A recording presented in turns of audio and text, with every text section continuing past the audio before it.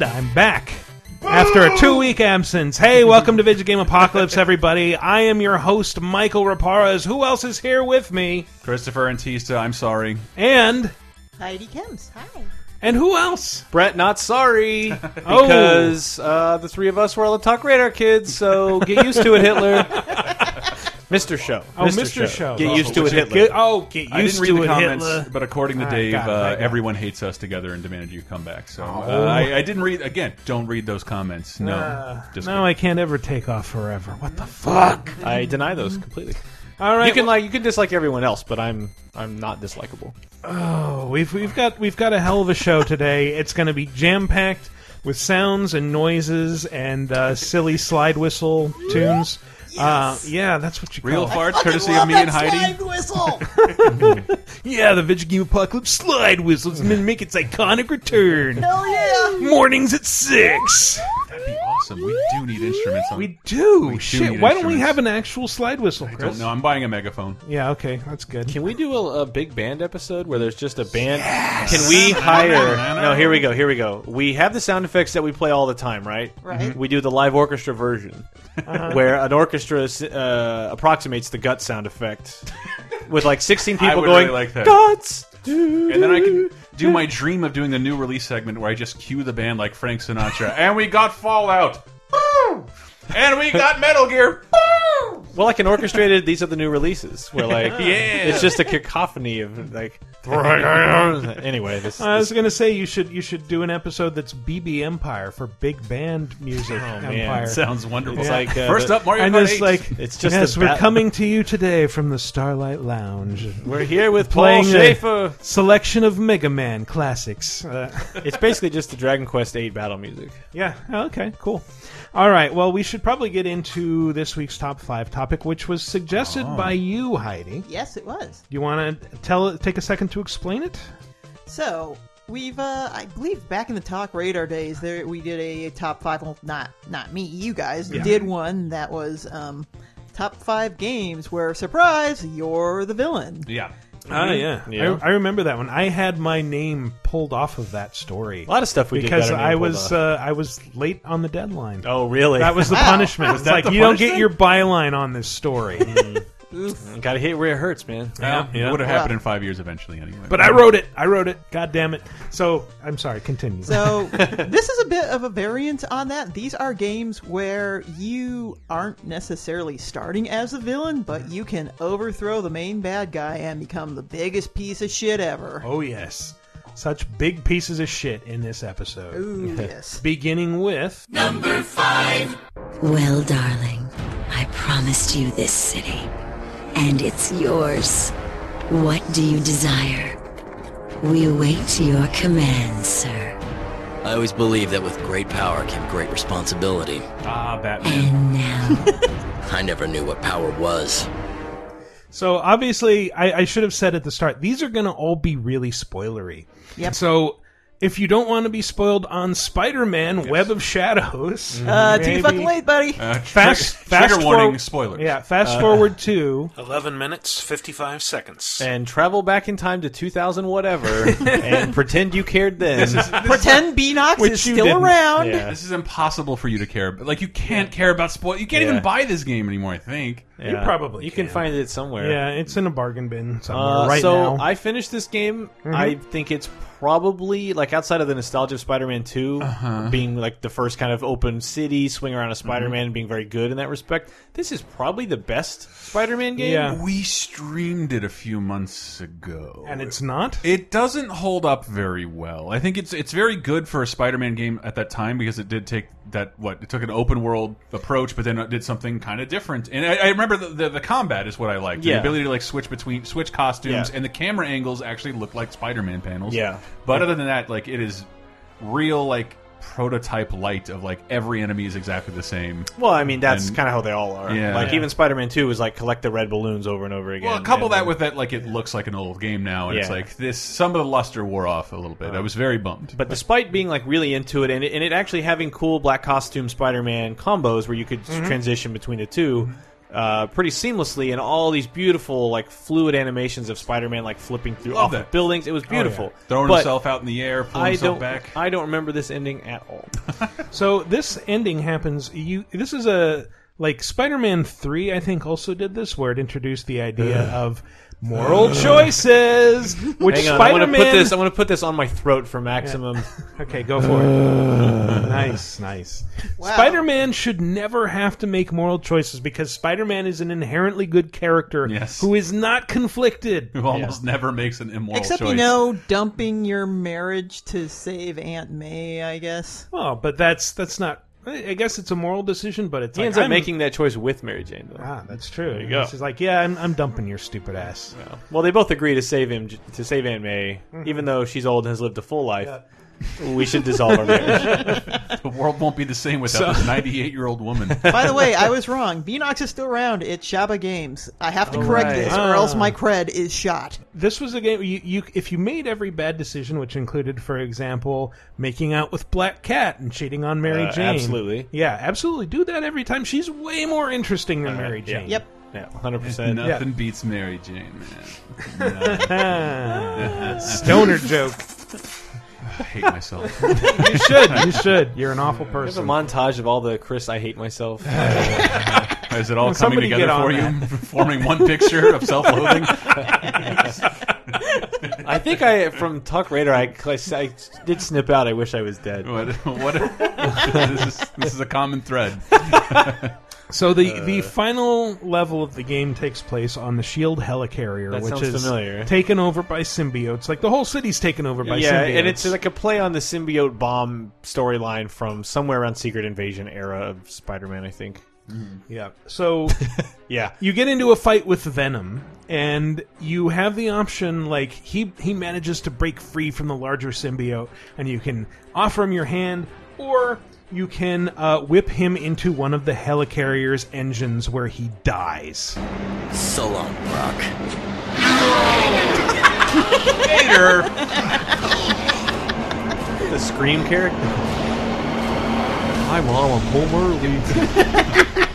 That's how weird is it when Venom's death in a video game is more subtle than Darth Vader's? No. So yeah, the ending, if you do all Oh, do you know what that's called when you're thrown through an engine? What? It is the refuse that comes through is actually called snarge. Snarge? I am not kidding. Like that is an Air Force term for when seagulls fly into your engine. Would fly into your engine. I'm afraid to Got Google some that snarge now. on my tail wing and my dorsal fin. I know Jesus all the plane Christ. terminology. Snarge. Holy shit. Snarge. Kids, it'll get you nowhere. Video game apocalypse. It's educational. Somewhat. Look forward this fall to Charles and Snart. Wouldn't that be Snarls and Snarge? It's not even a joke. It's like the Gnarls Barkley version. Gnarls in charge. Anyway. Whatever. You can find out more about That's not Charles even in a Charge joke. on Wikipedia. Kids. Wikipedia. Or maybe an upcoming podcast about every decade ever. Stop it. But the ending of this game, if you pick all the bad endings, has you as like the symbiote emperor of New York. Spider-Man controls all the symbiotes now, and Right. he lords over everything. You know, like Peter Parker was always somehow in danger of doing. And an extra layer of weirdness gives you like there's a stinger where Black Widow and Kingpin are working together to unleash Wolverine, Oh, yeah, who's yeah. become infected with a symbiote of his own. Right, yeah. Are you in full control? I'm Dandy. Bring me Spider-Man, dead or alive. I'm going with Dad.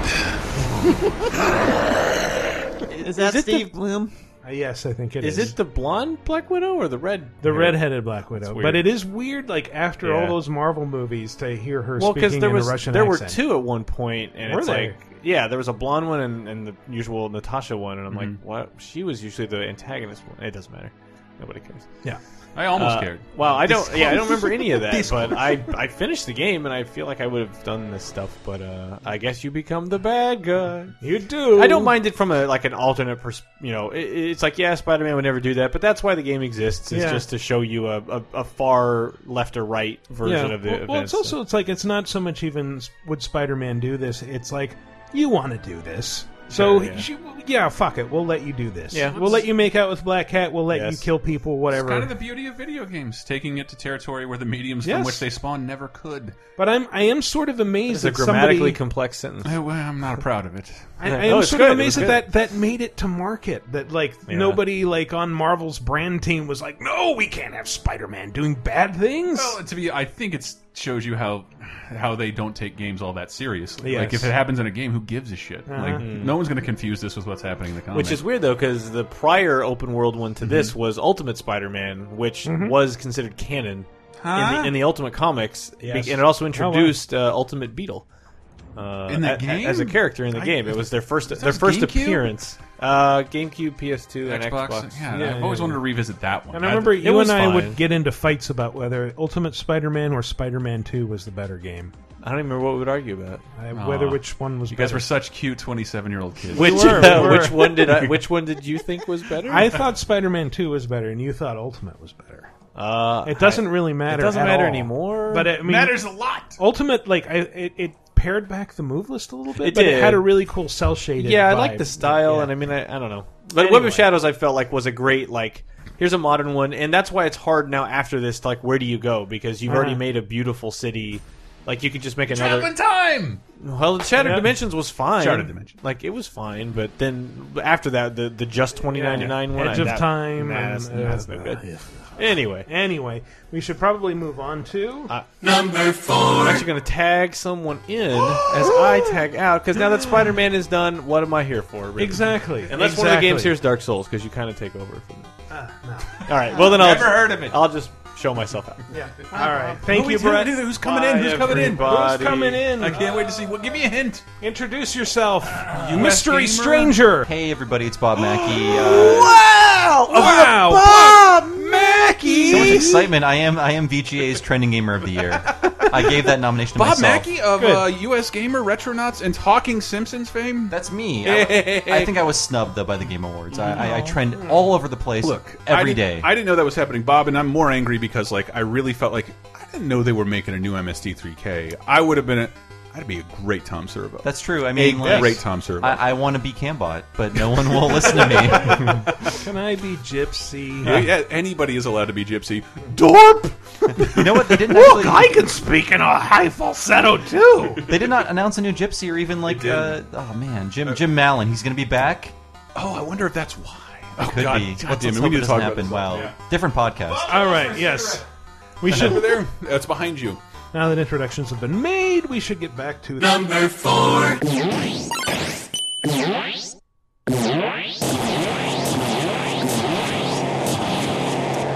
I know it. All right. I should say again, very spoilery. So if you don't want this to... is Arkanoid when it's revealed that you were the one placing the colored blocks in front of you the entire time. That's Doe talking. Doe? Oh man. He was the villain of Arkanoid 2. Oh my God. Was he It's the villain throughout. Wikiparas, you have earned yes. this name. Was he a Moai head? Yes. Doe, was Heidi he? Kemp's Arkanoid expert here. All right. For a while, Moai heads were our #1 enemy in video games. Indeed. Now it's just Moe heads. No way. Moe. Oh no, I get it. It's so- terrible. It's worse. Again, if you don't want to hear any spoilers about Undertale, please skip ahead to... 27 minutes, 18 seconds. But now we're going to get spoilery as fuck. Oh boy. So, again, if you haven't played Undertale, I strongly suggest you skip ahead. I played a you've bit been of warned. it, but this is all of my friends are talking about this all the time. I'm saying right now, I am 95% sure I know exactly what you're about to say because everybody talks about. I don't know. Everybody's talking. I like that there's a game that everybody's talking about. Yeah. So there are 3 paths, main paths through Undertale. There's the neutral path, which is what everyone does their first time through. There's no way around it. There is the well, I guess you can do this path that we're going to talk about. There is the pacifist path, which is the best ending. Everybody's happy, and then you can reset it and go through the genocide path.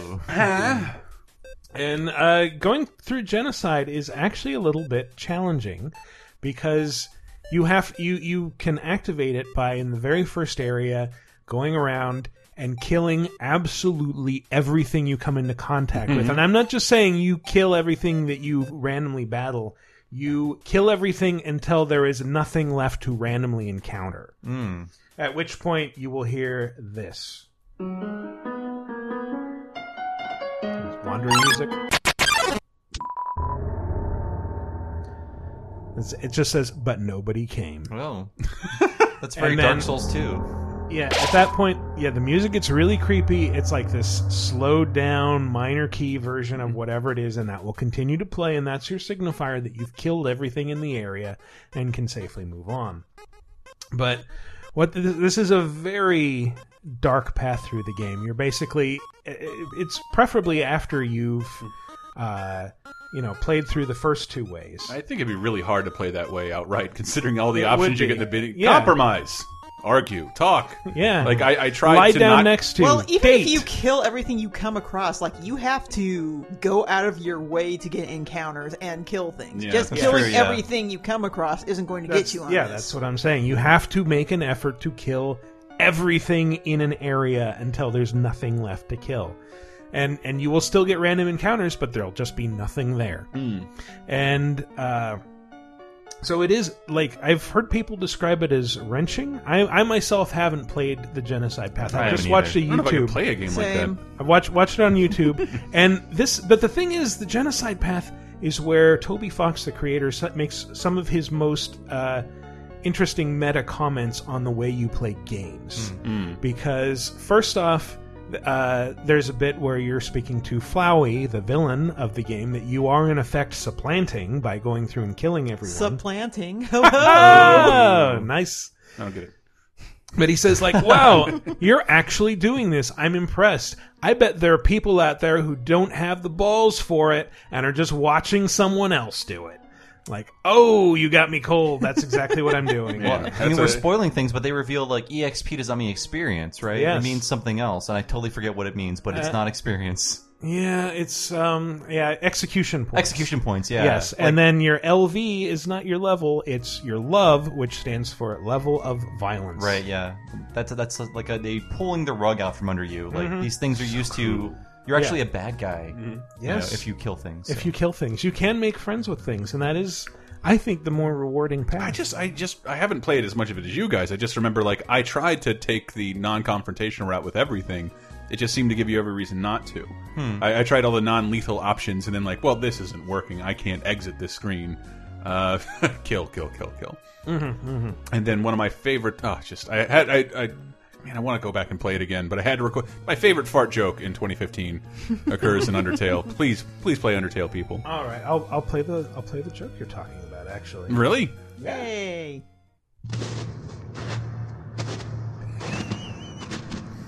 it's dark here in the woods. Someone's walking up behind you.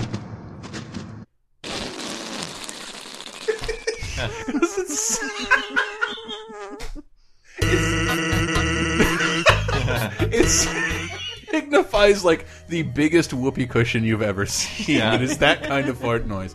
And yes, I am an expert on all fart noises. So and all your questions, Cantis on Twitter.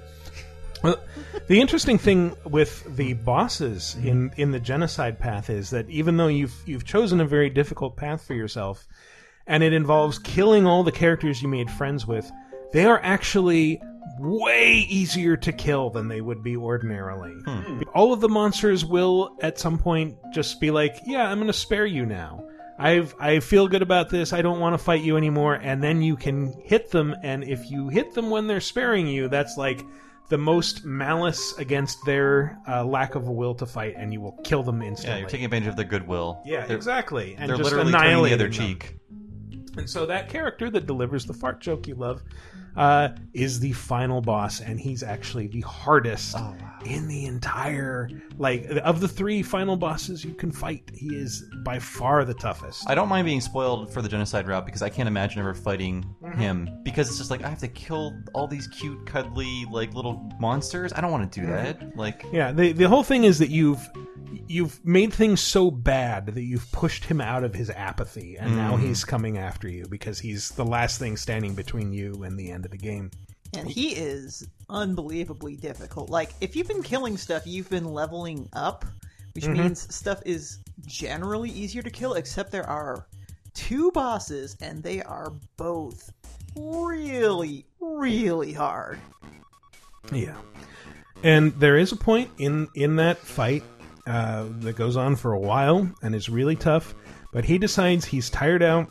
The character I'm talking about is like the only other one who's kind of aware of the fourth wall breaking stuff and the fact that by saving the game and retrying over and over again, you've essentially been manipulating time. So he says, like, I feel like we were friends before. I want to give you a chance to make amends, so I'm gonna spare you. And you can when he spares you can spare him back. And this is your last attempt to spare anything, but when you do, he traps you in a bone cage, and you hear this. He says, "Get dunked on." Yeah, the Mario Paint music creator. Yeah. The portable version. Yeah. And he says, if you're really my friend, you won't come back. And then you come back, and he's like, when he spares you again, you can attack him, and he sidesteps. It's like, whoops, did I get you before? I guess we're not really friends then. Okay, now for real, let's fight. Really is a spoiler crazy episode. It is.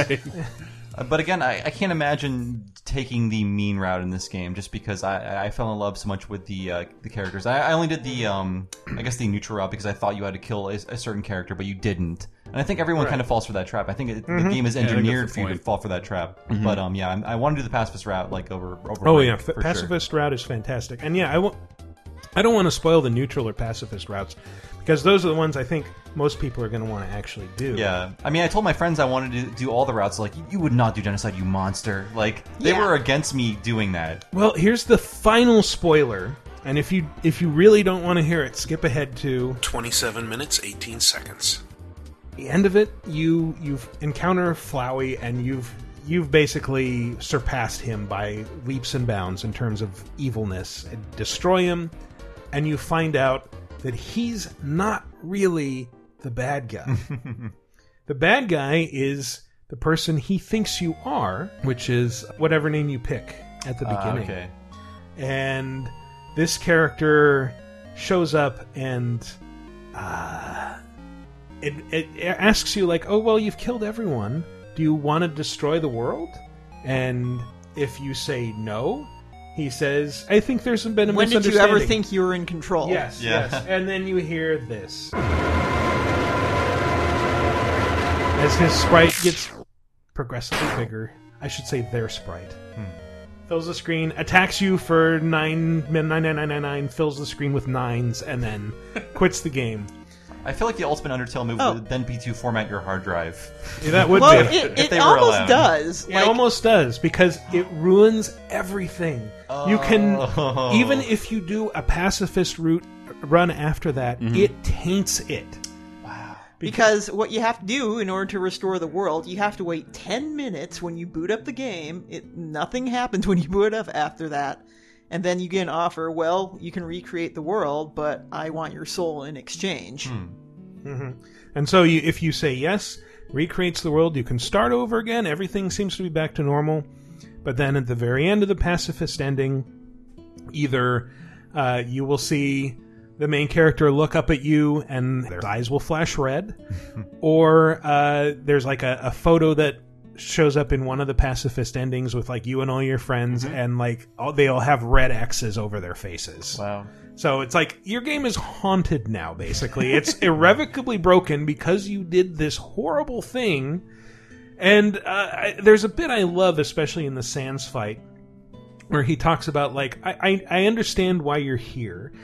You're here because you can be. Like, you're doing this because you can. And because you can, you think you have to. You have to in order to see everything. And I'm telling you, you don't have to. You can turn back now. This feels like it could only happen on the PC. All of these choices and all of this, like, I don't know, this meta commentary. Like, I feel like Kojima would be doing these things if he still could in this format. It really feels like a Kojima style, like, mind screw. But probably not for as much as this game seems to. Yeah. But again, I think I wouldn't be surprised to see this. Like, this is probably going to get a console. I haven't seen a game talked about this much. Yeah, in it a has long to. time. I mean, Gone Home is just coming out like 2+ years later. Are you kidding? Is it really? I think it's coming out in January. Yeah, which is Well, I mean, it came out on Xbox 360 and PS3. Oh, that's why I didn't care. It did. They canceled that. No, Oh, that did was they? that was Midnight City, that Oh. fly-by-night publisher that was around Right. for like 6 months. They, It was- they did like Costume Quest 2, and I think that was maybe it Oh for wow! them. Yeah. Well, they did Slender on consoles also. Oh, okay. Oh, yeah. my. Congratulations. And a for couple that. of others. You made it That was Casey Lynch, former EIC Yes, of that's right. Nice. IGN. I ran it.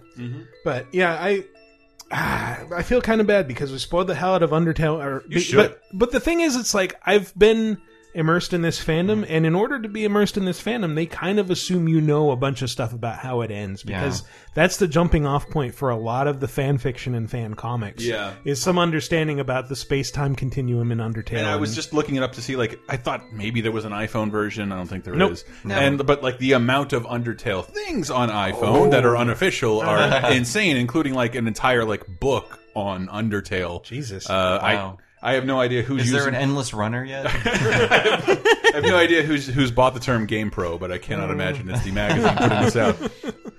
Under of the Tail Endless Temple Runner. Oh man, but we were talking about this, or we will be talking about this in the future. But again, with the time manipulation. Whoa. But how meta.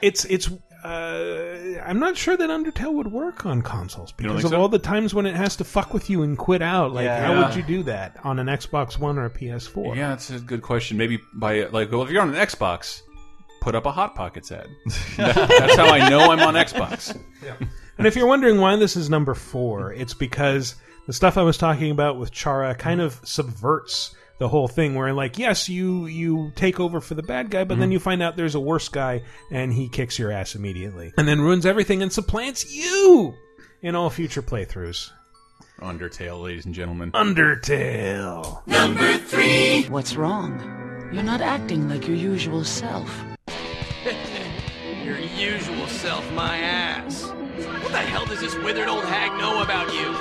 Hey, witch! Since we're fused, I can feel and see everything the kid here is thinking. Want me to tell you? It's something along the lines of, who gives a shit about the world? Everyone needs to just die!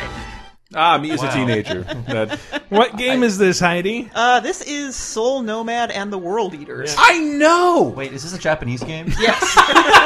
However did you Wait, guess? not by the title, by the insult old hag, because that never happens outside of like localized Japanese games. Or wench. Yeah, 'cause they don't know how to translate a certain phrase, so it's always like old woman or old hag or whatever. But that never happens in real like post 1940s dialogue in English. But I believe Jerry Seinfeld said it to one woman he stole a "Ya Marlboro old rifle. hag!" Ya old hag.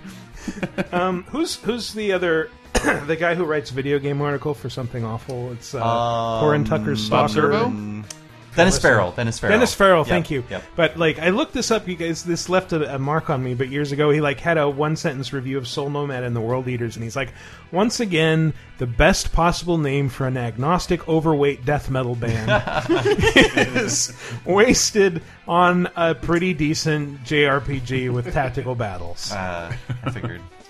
So obviously we've all heard and played a lot of this game. So Yeah. let's start the conversation. I really need to be better at improv. I'm gonna run into that. Like, Jesus Christ! I imagine there's like there are tiles you can walk around, and there are turns and Well, speed actually, is a Customizable factor. hats? This is an NIS game, and it is a fair bit different from their usual output. There's not a lot in terms of, it's squad-based combat, actually. There's not a lot of level grinding, but the big thing is that it's a really dark game. Yeah. Even if you go through, like, the regular route where you're not a complete pile of shit, it's pretty dark. But if you, once you beat the game, you get the option to do what's called the Demon Path, and once you're on the Demon Path, holy shit, it is really bad. If you haven't heard of this game, it's probably because it came out for the PS2 in 2007. Exactly. It was like the last RPG before Persona 4 came out. I don't think I've heard of this. So Soul Nomad. The thing is that you are a kid who has been raised for a specific purpose by this sorceress, and you are given a sword that is infected by. It's inhabited by Gig, who wrecked the world about 200 years ago with these creatures called the World Eaters. I said we're like totally everyone's anime stuff. Mr. Gig is like way cool, master of death, who totally wiped out the world a long time ago, you know? I totally heard the whole story. Oh my god, it was so cool. I think they learned. Sorry. This is a quiz I wanted to do on Video Game Apocalypse, and it was called 2007 Japanese video game or Captain Planet episode. I think they learned English from the Prinnies. That's a deep cut. I'm sorry, but that's also like a weird character, Pen, who is this little boy that is given to you basically by like one of your enemies, and then he has this whole dialogue about like how he can pass for a girl, and like that's his girl persona that you just heard. Which is, yeah. Oh, the whole thing with him is so totally fucked up. You wind up using him to get this night guy to join your cause, and he doesn't want to do it because he knows Pen is his son who was stolen away from him a while ago. So basically, he's joining you to ensure Pen's safety. And is it his mother, Pen's mother, that you're arguing with, who's trying to get him back? The Narrade? Well, the whole story is complicated, but basically the gist is that you eventually wind up using Pen to completely fuck with his father's mind, turning him to an insane killing machine and just totally wrecking his shit.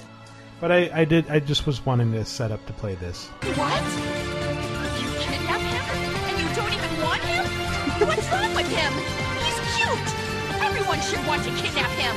You'll pay for not wanting to kidnap him! That's a common problem we all have. Yeah. Yes, generally. The third... I'm trying to Google this to catch up on what you're talking about. The third result is a GameFAQs message board saying, will there be a Soul Nomad 2? This might be the most obscure game we've ever brought up. I watched 3 hours of anime this week, and I don't know about this game. That just goes to show how obscure it is. But, oh god, do you ever just be the biggest piece of shit. Like, one of my... I don't know if I'd say favorite parts, but one of the parts that best exemplifies the horrible things you do is eventually you and your crew take over this village inherited by these cherub-type creatures, and you force a couple of them into your party, and at one point, you're looting and pillaging, and during the course of it, you actually wind up saving one of them by taking a lightning bolt in their place. And so later on, eventually, these cherubs try to escape, though you're actually using them as bait to bring out some other guys you want to fight. And before you let them go, one of them comes up to you and says, "Hey, remember that time you took a lightning bolt for me? You know what? I think you're not totally bad. I think there's still a shred of good left in you." And then you say, "Well, no, I took it because killing you then would have not let me do this," and then you kill their partner just right in front of them. Nice. I also like that there's that dominate ability that you have that lets you basically enslave your enemies and make them your flunkies. So like they're there in cutscenes, like they're very unhappy to be around you, but they don't have any choice but to serve you. This reminds me of Pikmin 2, the darkest thing I've ever done in a game, where you kidnap the babies of a mother animal and you use them to kill the mother. And then when you're done with the babies, you abandon them, presumably to starve to death. Jesus. So Pikmin 2 is a dark game, some everyone. dark shit, man. Yeah. He was going through some struggles. So, what's next? You could probably kill a world eater if you wanted to. You're fun. I like you. Okay, we ready to do this? And that little tingle you heard was the main character saying, "Yeah, I want to kill a world eater." Is this power MIDI saxophone? Because, But so you're basically drawn through this game by Gig, and you're like, it starts out right at the beginning where you're like, "Yeah, lady who's given me this mission, I'm just gonna kill you. You're boring the shit out of me. I hate everyone. Everyone needs to fucking die." And every so often you'll like go to sleep, and Gig, the dark entity, will take over, and then you'll like wake up 22 days later, and a bunch of stuff has happened, and everyone fucking hates you. Wow. And I'm going to spoil the ending now, so if you don't want to hear it, jump ahead to 36 minutes. Yep. Not a single one left. That takes care of all the annoying insects. Nobody left to bother us. You satisfied? Oh, don't tell me you're all lonely now. Hey, kid, what are you doing? Hey, Hey, what do you think you're doing? No, you can't! You can't eat me! Not after all this! Why? How can you... So you destroy everything, you eat your cursed sword, take his power, and then you challenge the gods and destroy them, I think. The gods which were, in the normal path, the gods which are the sources of the conflict, they are fighting each other, you learn at the end of the game, they have teamed up because you are such a threat that these two gods who hate each other are like, hey, we gotta do something about this guy. Yep, and then you kill them, and I think it's all just black screen because there's nothing left of the world anymore. And, yep, the last piece of dialogue is, who cares, it was fun. Yep, exactly. Said by you. I would appreciate that instead of thanks for playing. Yeah. Who cares, it was fun. Who cares, it was fun. Nice, yeah. All right, let's jump ahead to... Number 2.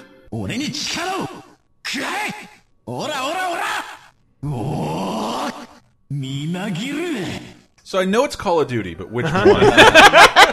Based on the voice samples, I would say it's like 1998. You're close. Okay. I'll give you a hint. It was on Game Boy Advance and DS. Oh. It had Sorrow in its name. Is there an aria involved? Yes. Okay. And do you play as a beautiful man? You do, in a flowing fur coat. Whose name is not all a subtle reference to Dracula. It's Soma Cruz. Oh, I was thinking... Oh, wait, no, there's a character in this game named Genya Arikado. Yes, who's Alucard. Yes. But, so in Aria, or Castlevania Aria of Sorrow and Dawn of Sorrow on DS, clever there, DS, you play as Soma Cruz, who's the reincarnation of Dracula, as a normal Japanese high school student who dresses like a pimp. And... Spoiler alert, skip ahead to 39 minutes, 43 seconds. If you lose a fight against the final boss in either game... Actually, I forget what triggers it in DS, in Dawn of Sorrow, but the important thing is that you then activate one of the coolest extras that you might not ever see otherwise, which is Julius mode, where in the first game, Julius Belmont has to basically go through the game. You go through the game as like the Belmont character who you don't normally play as. He fights through the bosses, he kills you. And then they expand on it even more in the sequel, where you play as these three characters that are... I think the trigger is letting Soma's girlfriend get killed. Yes, that's it. That's it. You have to not wear like her specific talisman when you go in like the final boss fight, and then she gets killed, and Soma Cruz gets really angry and is taken over by the Dark Force. Hulks out, becomes Dracula. Hulks Yay! out, and then you get to play as three characters in an effort to hunt him down.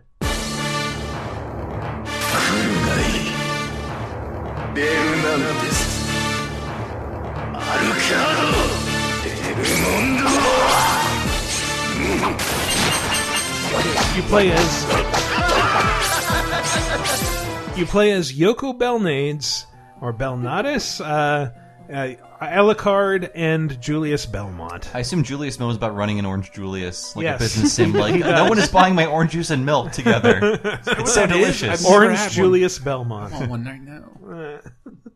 They're at your local mall. They are not. No, Yes. that mall's too They're upscale. at my local mall. Yeah, I'm not going down there with pigs. Ah, okay. Why pigs? I don't know. I couldn't. Ham and eggers? Would you prefer that? Oh, I don't know what that means either. You're the only person I've ever heard use that Yeah, phrase. I live in a shithole next to a fancy mall. I think that's the joke. The joke I'm trying to get off, like a wildly fancy mall. Anyway. Ah, all right. But yeah, I so fancy. There's no game store. There isn't. Yeah, there are two Nordstroms, but no game store. But it is as fancy as fighting yourself as reincarnated Dracula. No. Who's usurped the bad guy and literally taken his throne. Yep. So he plays a bad guy.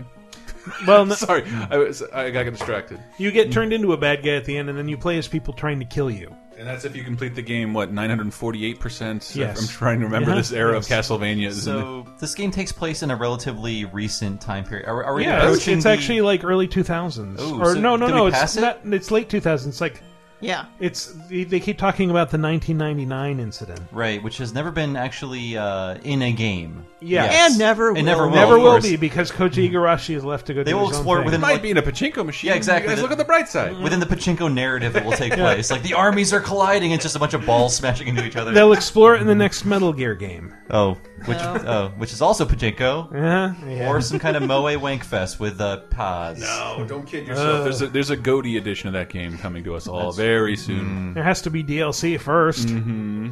They'll have to develop something. They're going to hate that.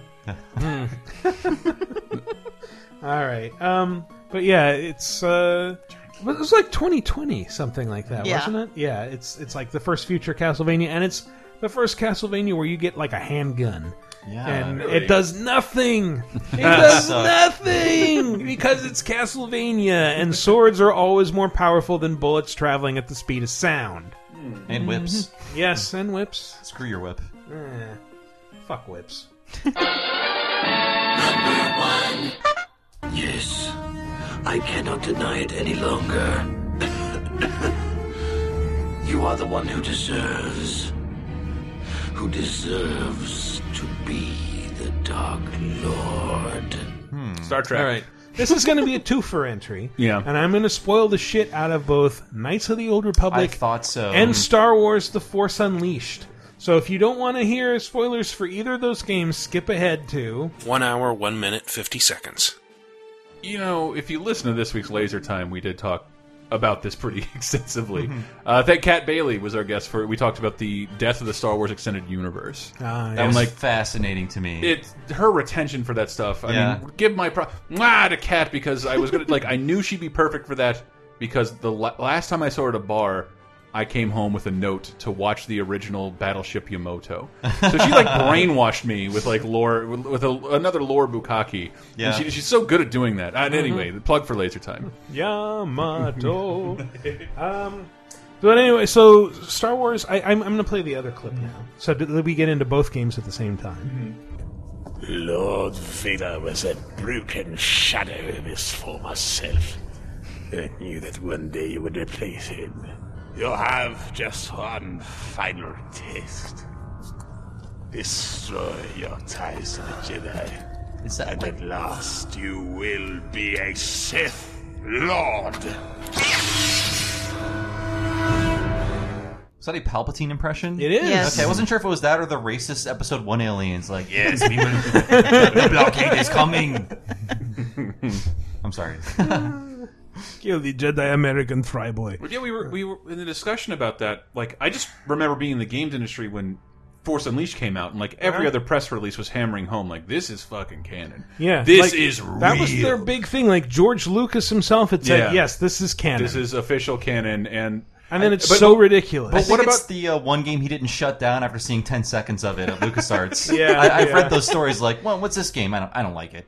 But I love that book that Rob Smith wrote, that he hated the idea of making Star Wars games. He's let other people do that. We make our own interesting properties. LucasArts was good for a long time. Yeah. And only when they started losing money did they go I guess we got to make a Star Wars game now. Take the rights back from Raven. Did Knights of the Old Republic have that going for it? Did they say Knights of the Old Republic was BioWare. Yeah, no, I know, but they never said specifically that it was canon because we didn't. I guess maybe we're not nerdy enough to need to know that. It was very much extended universe. It took place 1,000 years before the trilogy, the original trilogy. Probably the only trilogy worth acknowledging until the next one comes out.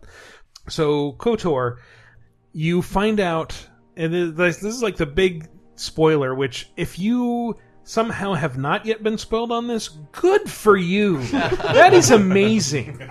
Because this comes up in Aerith dies. Yeah, every other cracked article about video games talks about Knights of the Old Republic and the big reveal that you are Darth Revan, the supposedly dead villain that everyone speaks about in hushed whispers like he's Lord Voldemort.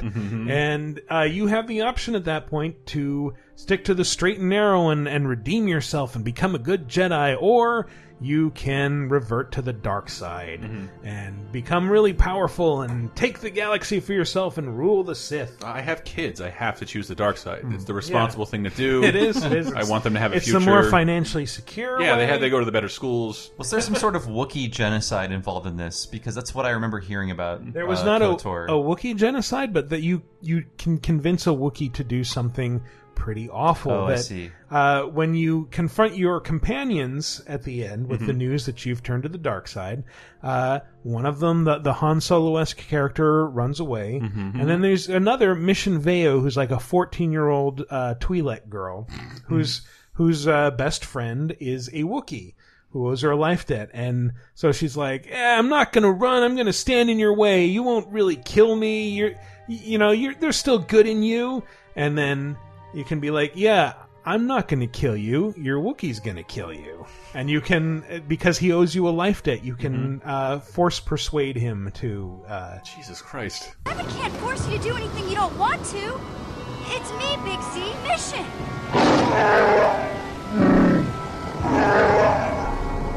Please, Zalbar, don't do this. Please, no! Well done, Lord Revan. You were as ruthless as Malak ever was. There seems like two ways in that scene that they skirted an M rating. One was the fuh, and the other one I'm guessing is an off-screen, out-of-frame kill. I don't know if there are F words in the Star Wars universe. No, Maybe no, there on are. a new one there will be. Spoilers. The unrated The That guy's got a fucking lightsaber. This one has Carrie Fisher in a thong. Hey, look at my fucking green blade here. I'm gonna fucking cut you. I love you. I fucking know. I guess the most severe insult in that universe is laser brain, which Laser brain. seems like a better kind of brain. You laser brain. It really does, and good with our brand. Yeah. Yeah, also, good on them for knowing the acronym LASER and light amplifying, what is it? I forget. Sexy. Speed and erotic racism. I think you're right. I think that's it. But yes, you turn evil in Knights of the Old Republic. You kill your friends. You go off to the Starforge, which is this magical artifact floating in space that can. It's like a proto Death Star. You kill your old apprentice Malak, and you become the Dark Lord of the Sith, and you lead the Sith to destroy the Republic for the first of many times. Apparently, like they make it very clear that 1,000 years in the past, like the ebb and flow between good and evil is constant. Like the Empire, the Republic's been destroyed a bunch of times. The Sith have taken over a bunch of times, and it just goes back and forth and back and forth, which sort of renders the events of the original trilogy completely irrelevant. Because it's like, oh, this is just going to happen again. God damn it! It kind of sounds like the console wars to me. Like, yes. Microsoft, then Sony, then Microsoft, like back and forth forever. To plug the laser time we did, but Kat, having read all the extended universe, she said that's how it kind of got boring, is because those were always the stakes. Like instead, like she mentioned being kind of excited about a movie like Rogue One, which is a heist movie set in the Star Wars universe, but everything was always Republic versus Sith all the time until like it was totally meaningless. I think and always a planet was about to explode. Yeah, it's the same stakes every single time, and I think that's what got like I don't know. We were just talking about the extended universe and kind of glad it was shut down. But does that lead into the second game at all?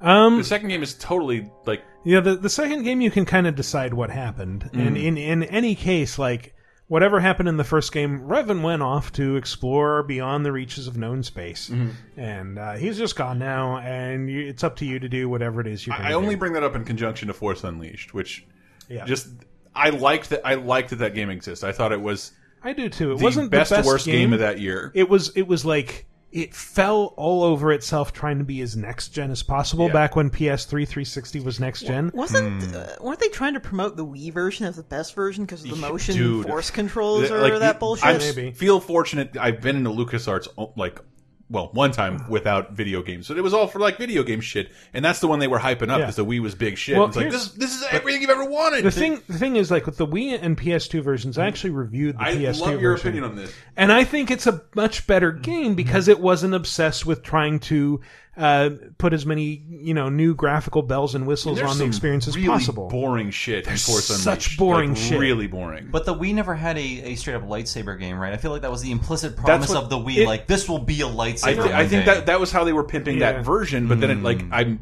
I don't have the data, but I promise it sold the least. There were a couple games that were like that, like the Clone Wars game they sold as like it's lightsaber battles, but no, it's like third person. You're running around swinging to just it's stupid. Well, that's how they sold Kinect Star Wars too, and the actuality is dancing to really bad parody songs. Yeah, I think Star Wars Arcade is the only true like lightsaber-ish kind of like one-to-one swinging a thing around. Well, we were the 99 talking about one, that. One of the Dark 98. Forces sequel had like a real.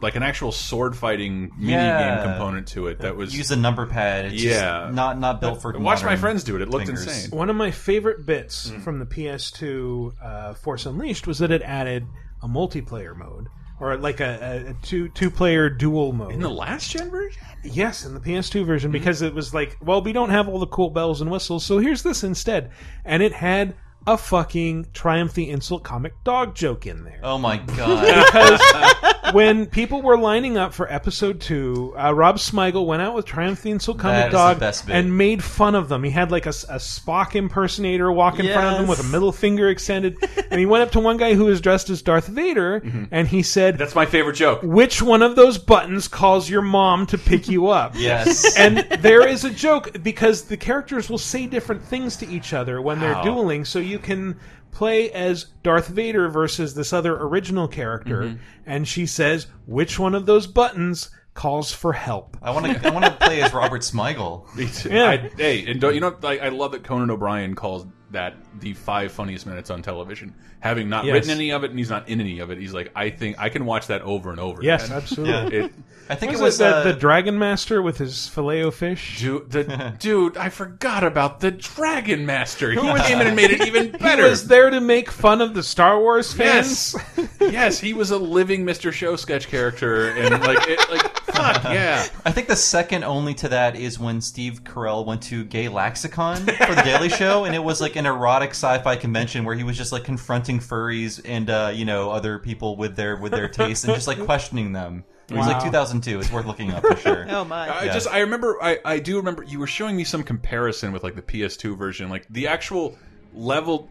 It's that it has level design. Like I do remember there was that area of like, I don't know, a trash yard or junk shit. Yeah, that was the worst. And it was beautifully rendered. The level was beautiful, but there's technically one path to walk where one jump is made and you do nothing else. And then you showed me the PS2 version. It's like it is a level of a game where you interact with things and move around and shoot. And you don't spend all your time moving around huge pieces of junk to form pathways. Like there's actually it's the Force Unleashed 1. I have never played Force Unleashed 2, unfortunately, but the Force Unleashed 1 is... You can skip that. I know but I'm pretty sure I bought that. The LucasArts weird thing pack about on Steam. it, like going back to their big reveal, was like when they were showing it off, and like I got to go to LucasArts' campus at the Presidio, and it was really cool.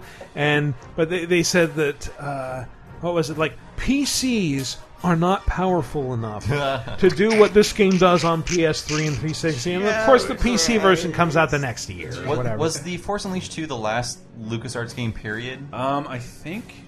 Yes. I thought so. I want everyone to read the Kotaku, like, the last days of LucasArts, where it's like, you can literally blame George Lucas on the failure of that company because, again, like I made a joke about it earlier, but he would just walk into a project, not having played video games before, not really knowing what video games should be, just be like, I don't like this, get rid of this. And, like, we just worked 18 months on this project. I think there was a bit of that, because he did have, like, that kingly wave where he's just like, nah, never mind, we sunk millions of this. This pleases me! But like, reading that book, it is interesting that LucasArts stayed alive by focusing on these weird new characters that they would make, and then they would then license Indiana Jones and Star Wars games to other companies and make millions off that while developing their own stuff and making their new stuff popular. And as that waned, like Force Unleashed is what killed LucasArts because it was a multi-million-dollar game on every platform.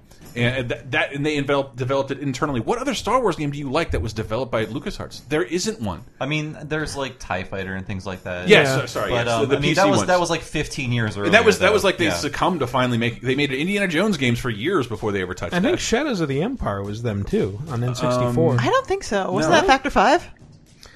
Factor 5 did the Who gets Rogue the blame Squadron for that games. game? Yeah. But still, but like all the games you like the latter gen games you associate with being good Star Wars games were not made in the LucasArts building.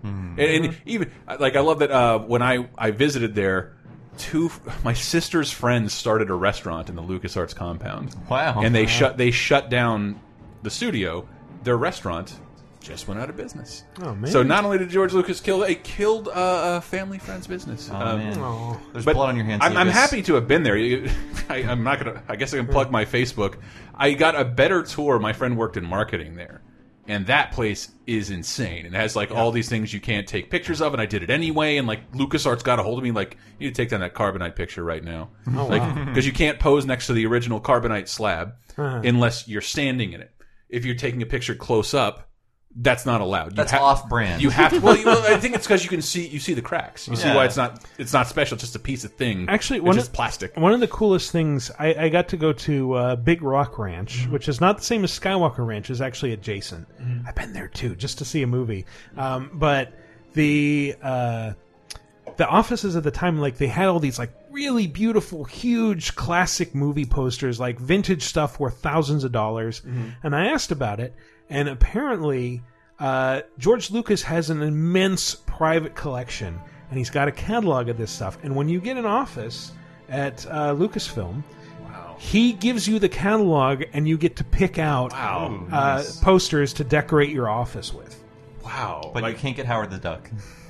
You'd be surprised. It's like, off limits. Going on the marketing tour was better than the video game tours I got there. Because one, we got to eat in the cafeteria, which had 7 different restaurants for free. Wow. Do you want sushi today or Thai? Because it's just there. It'll make it put it on your lunch tray and give it to you. Yeah. But then also like the other stuff that ILM made, like just you walk down this hallway and like. It's the Scolari brothers. That's Judge June from Roger Rabbit. That's the Batteries Not Included robots. There's Slimer, and there's a whole bunch of Star Wars stuff. And Johnny Five is serving you. I know it's not LucasArts. I'm just kidding. And the original ET bike, is in there. As entertaining as this is, I do feel like we should talk about Force Unleashed in the context of this top 5. Sure, yes, why not? this really irritates me. So you get a big moral choice at the very end of the game, where your friends are all fucked up by the Emperor, basically incapacitated, and you have the choice of you've just battled Vader to a standstill, more or less. He's like his armor's falling off, his shirt's all torn, you can see his skin. So you can hop down and fight him to the death, or you can help your friends. Obviously, fighting Vader is the dark side way to go. I believe the Emperor encourages you to do it. Yeah, like, he does. What up, bitch? And Kill him. Then he's like creeping up behind you and like, kill your friends. And you can turn on him, and he's like, he immediately pulls out his lightsaber, blocks you, and is like, I knew you were gonna betray me. And then he like flings you across the room and smashes your own ship into you. And you're reduced to a puddle of flesh that he scoops up and sticks into a suit of armor, and you get treated to this scene. You had such promise. You could have been my successor, my equal. But now... But I may still have some small use for you. I still have enemies to find and destroy. You will do my bidding until I find a new apprentice. And then, like Vader, you will be cast aside. Finish him.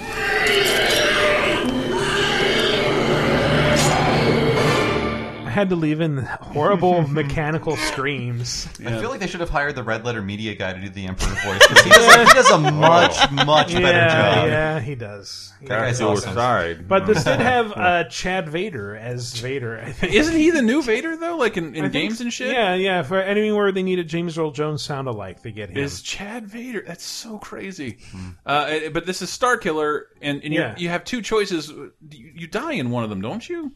In the good ending, you die. And then but the second game came out. But the people who form the core of the Alliance, Bail Organa and a couple other people get away and go to form the Alliance. And then, the second game comes out and you're a clone of Starkiller. Yes. And it renders both of those choices moot.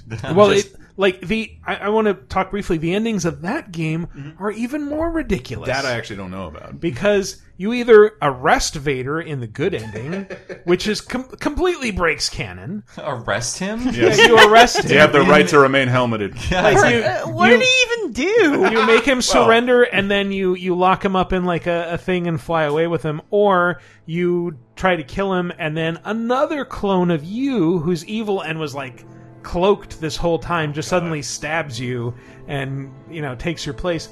But the evil endings lead into the DLC for these games, which is really an interesting way to play with the canon, in that they're both like, okay, you're the evil apprentice, and in the first game's DLC, you go on Tatooine, you kill Obi-Wan. I think he gets like sucked into a jet engine or something.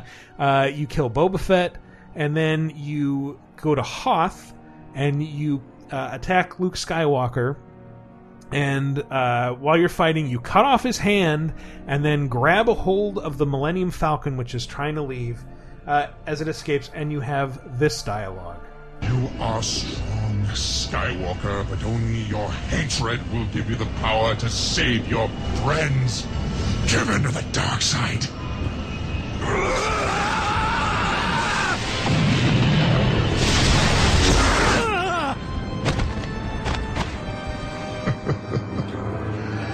Very good. My apprentice. And then in the sequel's DLC, you attack Endor and confront Princess Leia, who's now a Jedi, and kill her. Wow! Hooray! Spoilers! No, I think I bought the Steam LucasArts pack, which is, if it goes on sale, just buy it. It's like $80, but it's like there's a ton of good games in there. But I've never played the DLC because I don't know, man, I really want to check that out. So how do they explain away how much they screw with canon? Is it just like, oh, this is alternate the fun times? The evil stuff is alternate I see, history. okay. The good ending in the first game, at least, is canon. In the second game, neither ending really makes any goddamn sense. Yeah, it's really weird, and like I don't know, it's just like I guess I bought into the hype, man. Like when the game came out, like this is the real story. Yeah. And I just wanted to make one other comment. What do you arrest Vader for? Yes. If the universe is anything like ours, the only thing they'll get him on is tax evasion. Exactly. That's true. But we're going to take a little break. Before we do, I want to leave with one parting shot from Fallout New Vegas. We almost made it onto this list. Not quite evil enough, though. So when we get back, we're going to talk about some new releases, some news, some other stuff, so stay tuned. May there be a hell for you, a Tartarus, bleak, unending. One saving this town. Kick all those pricks and those clowns. I know you'd rather abuse, condemn, or slightly confuse. Kick them all when they're down. And they just fall fun. You're gonna smash it up, burn it down, tearing up the underground. You wanna live like a super villain, back in the lineup before your time's up. You wanna live like a super villain.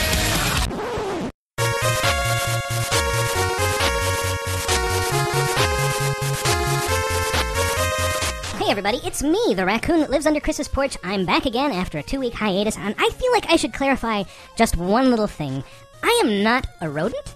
Okay, I know that there's like a trend going on that the other Laser Time shows have rodent mascots. I'm a procyanid, okay? I have adorable little hands and rummage in trash. I do not have teeth that grow out at a constant rate, forcing me to gnaw on your valuables in order to keep them trim. No, I am a useful member of society, unlike any capybaras or chipmunks or any other four-footed animals that you might have seen on previous shows. And I just want to say they are very cliquish and do not treat me well at all. They exclude me from their gatherings. I do not get Facebook invites. If they offer me drinks, it's usually something that they've shed into. It's just not a very good social scene around here for furry things.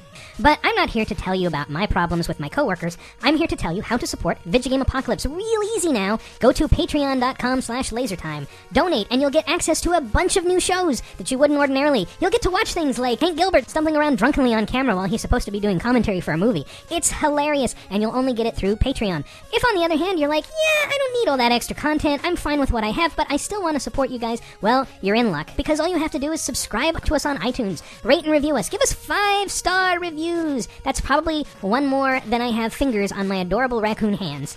I can't actually count, but I know 5 is the only number as far as you're concerned.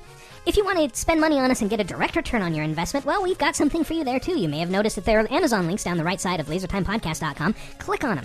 And you don't even have to buy the thing you click on. You can search for something else, and as long as it's in the same session, we'll get a little cut kicked back to us. It costs Amazon some money, and you get a thing that you wanted, and everyone wins, except Amazon. But we get money, and you get a thing. It's a great arrangement. Finally, just tell a friend. Go up and say, hey, friend, there's a show called Video Game Apocalypse, and they'll be like, whoa. I'm just going to stop you there, because I know that Video Game Apocalypse is a wonderful show with an intelligent and charming raccoon who I have romantic feelings for, even though I'm an attractive human and not a raccoon myself. And I will listen to this show on my own without your prompting, and you'll be like, okay, well, that sounds good. I hope you have a nice life, and then you never talk to them again. You find new friends, because those people are freaks, and you know what? Even though you're attracted by human standards, I am not interested in your hairless, skinny ass, okay? I want a fat, round, furry rump that belongs to a raccoon of whatever my preferred gender is. You guys just stay out of my sex life, okay? And on that note, I'm going to return you back to the show and go off and do raccoon things. See you next week, people.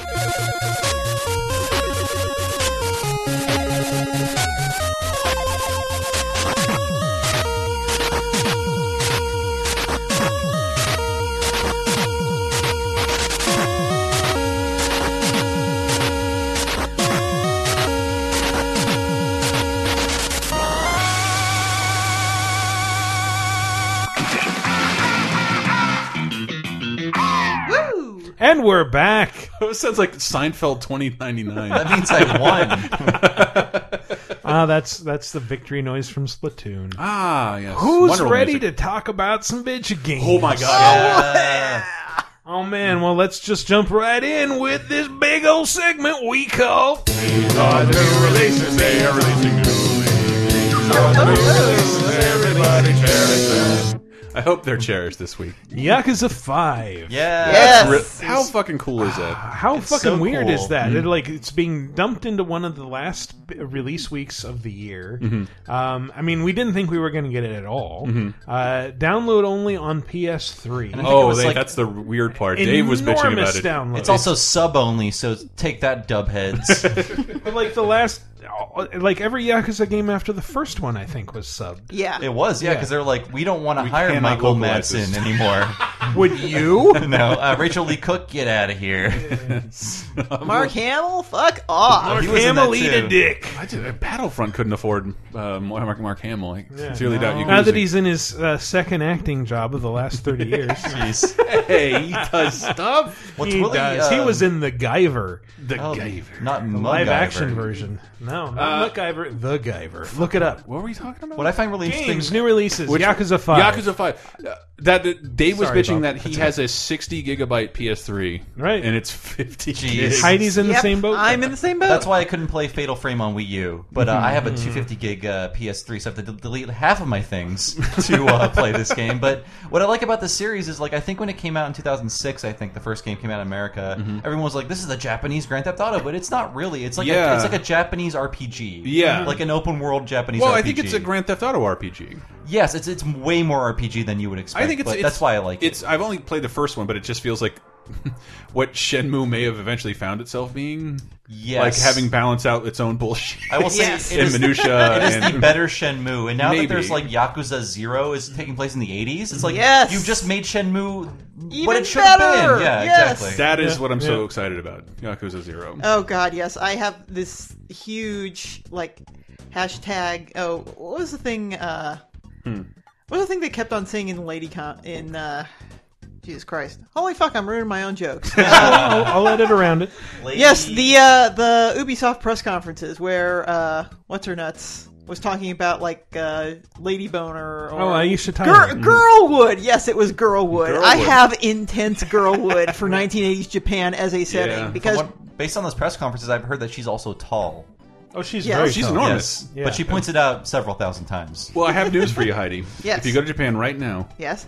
everything looks 80s. really you can tell where the culture peaked.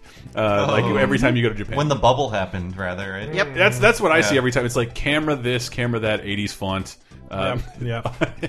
Back when cameras were like the preeminent electronic device you could go out and What buy. their Best Buy is called fucking camera. Yep, Yodobashi camera. For like maybe 3 or 4 decades, America's new Japanese by the stereotype of the Japanese tourist taking pictures with a nice camera. Yes. So like, oh, that's not what I was getting at. But Okay. now we can. Yes, it's time we take these things to task. Yeah, it's like that. I love that stereotype existed for so long. Yeah. And then the iPhone comes out.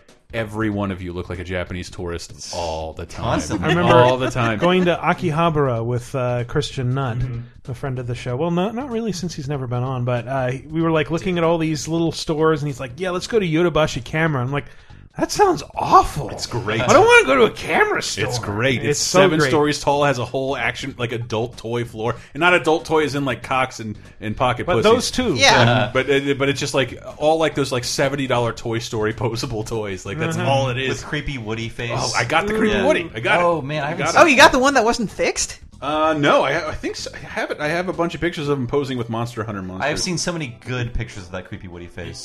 It's great. It's Yeah. I threw away all the other faces. Also, we didn't talk about. I don't think you guys talked about Xenoblade Chronicles. We didn't X. because like Brett, we were supposed to stream it today, but Brett didn't get his copy. Really? Well, mine came late from Amazon Yeah. too. I got it like by Saturday. the way, you're gonna have to download like 10 gigs of files. Yeah, as I believe well, there's so. I did that ahead of time because somebody pointed it out on Twitter. It's like, Yeah. make sure you download like these 15 gigs of files. And I found like the Wii U has its own storage weirdness. It's where like awful. I bought like I had like a 64 gigabyte USB stick Mm-hmm. shoved in there, and like I'll get a 128 one and expand it even more. And I got that, and it's like you can only use have one of one. these.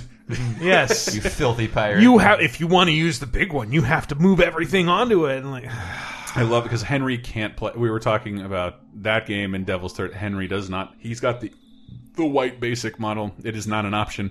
Is it like 32 gigs or 16 even? It's 8. 8?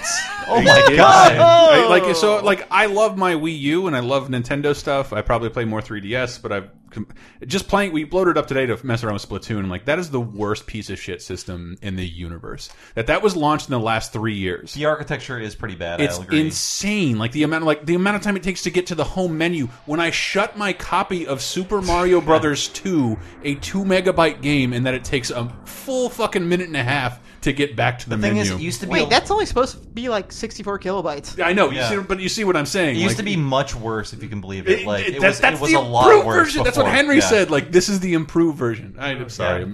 Oh, so Henry bought the what was it we called like the lower end Xbox 360 arcade units when they first came out. Arcade units. Not Yeah, my well- words, but it was called the Tard Pack. Oh, Bob, I'm ashamed of you. Bobby. May there be a hell for you. As an SJW,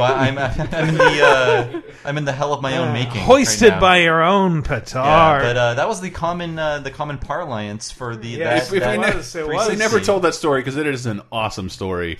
Henry pre-ordered his Wii U at Target, the deluxe model, and Dave didn't, and I just fucking had the bug up my ass like that night. I think I'm going to show up at Target at opening and try and see if I can get a Wii U the day it launches. I get there, hope no one sees me, and of course Dave is in line.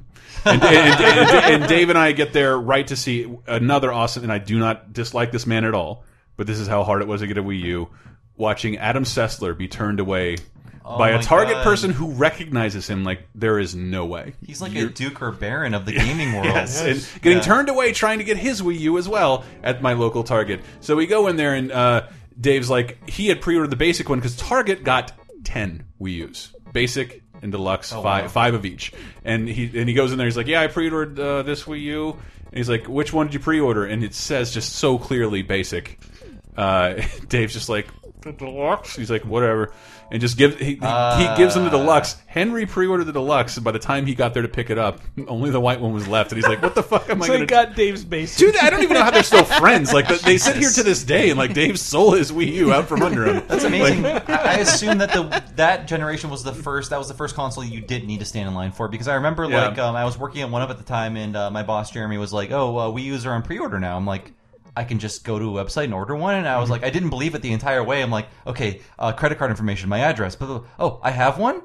This shouldn't happen, because like if you remember the last generation Wii's, you had to wait I waited 8 months to get a Wii. Yep. Basically, if you didn't get one immediately, and like that was something new to me. Like I can just order one. I got really lucky. Chris DeMello, if you're out there, thank you for bumping me up to the GameStop line.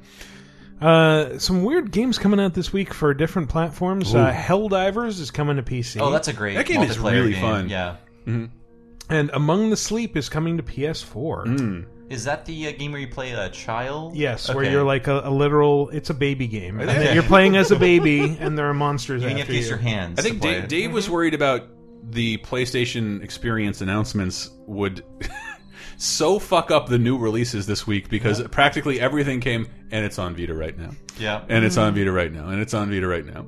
Hashtag and Vita. And Vita. Well, quite a lot of that. Oh, I wanted to actually talk about Xenoblade, because I did start on it. Oh, you did? Yeah. Yeah, I already did a a semi-review for GamesBeat, because online stuff wasn't really working all that well by that time. On a Nintendo platform? Come on! Well, I mean... Controversial opinion. I don't think you need to finish a game to review it, but I Same. think, like... Me too. I admire everyone who finishes Xenoblade to review it. Like, my friend Jose Otero from IGN, he, like, basically wasted a weekend just finishing the game, like, spending 78 hours with it to give it a review. So I'm like, my hat's off to you, but I would have been, like, 45 hours in. Okay, that's enough. Enough Xenoblade for me. Yeah. We've always said that there's not much a game can do after 40 hours of, like, I understand this.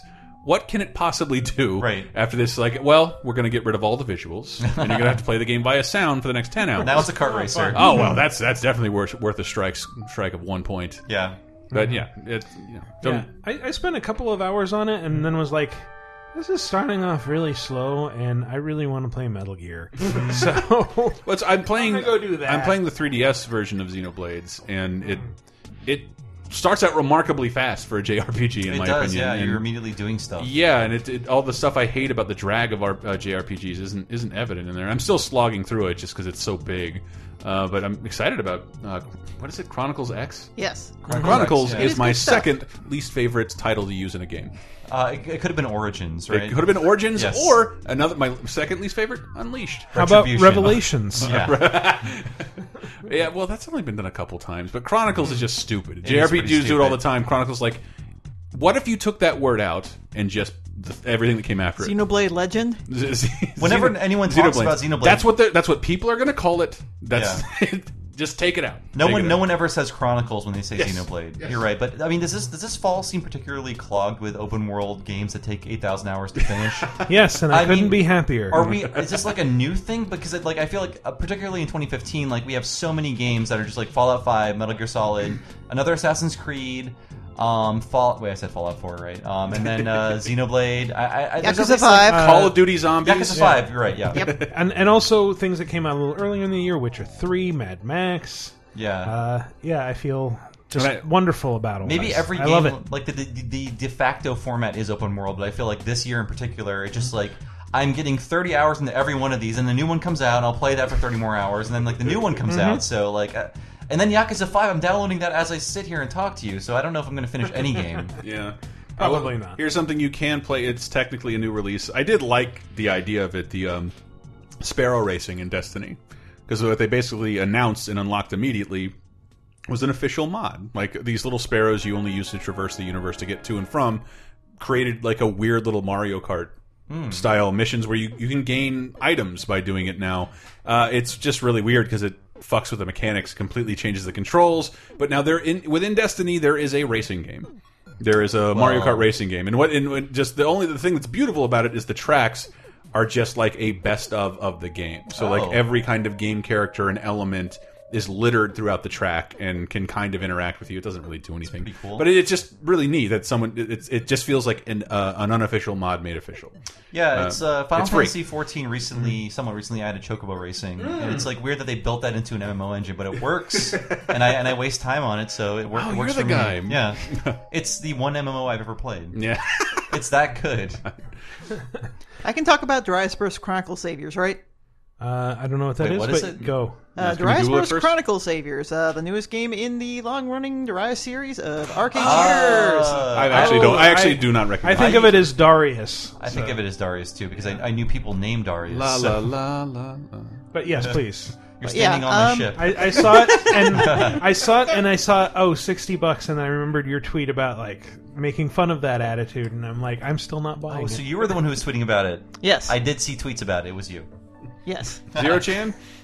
Wow, me talking about weird, obscure Japanese games That's on Steam? Never! But yeah, it's $60 on PS4, it's $50 on Steam, and it's $40 on PS Vita. And it is an arcade shooter, which that price might seem pretty ludicrous.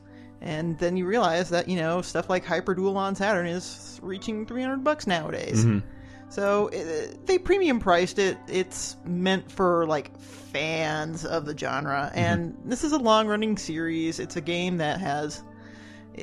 It's not entirely a linear shooter. Well, it consists of two games basically. It consists of a port of Darius Burst AC, which was an arcade game and had a really elaborate setup.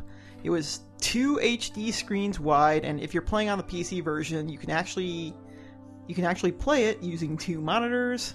Ooh. Otherwise, it just smushes it into one HD screen. I was going to ask about that as a joke, because I remember, like, from the arcade versions, like the ones with like the Ninja Warriors 3 panels of yeah.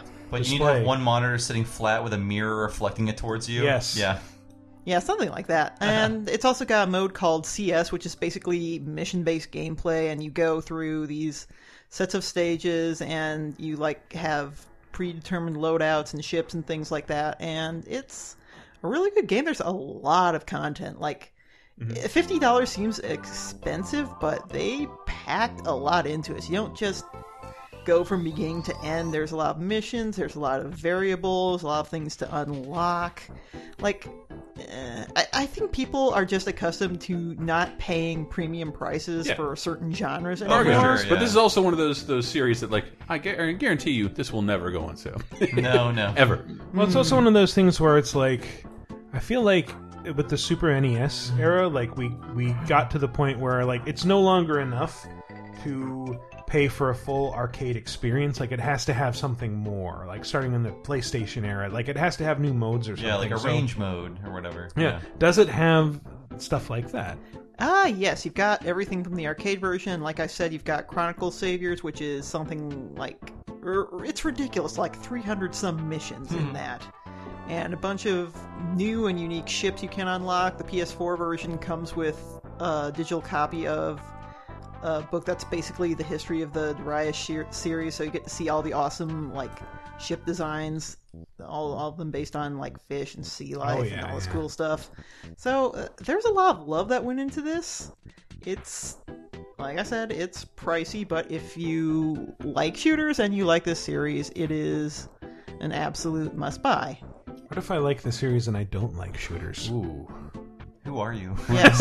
An alien. If you don't like shooters, you're an American. Speaking of people who don't like shooters, Devil's Third is this week. I have to say, okay, I moved to the Bay Area in 2011, and at that time, 3 games were on the verge of coming out. Devil's Third, Shadows of the Damned, and Killer is Dead. And I could not tell the difference between any of them. Even though they're all very different games, I just assumed they were all like these esoteric Japanese shooters. So now the final one of these is coming out like on the 5th anniversary of me moving out here, basically. So well, the way to tell the difference, judging by reviews, is that Devil's Third is the really, really bad one. It's even worse than Killer is Dead? Oh my god. I'm looking at GameSpot right now, and it's sitting there with a 3 based on the Euro looked version, it up I think. because we wanted to stream it, but like we can't. We're not a real business who can pay $60 for garbage, and like, we can't do that. We want Irony to. dollars Wants spends to. the same as real dollars. Everybody sadly. wants to get it, but it's the Metacritic is around 4.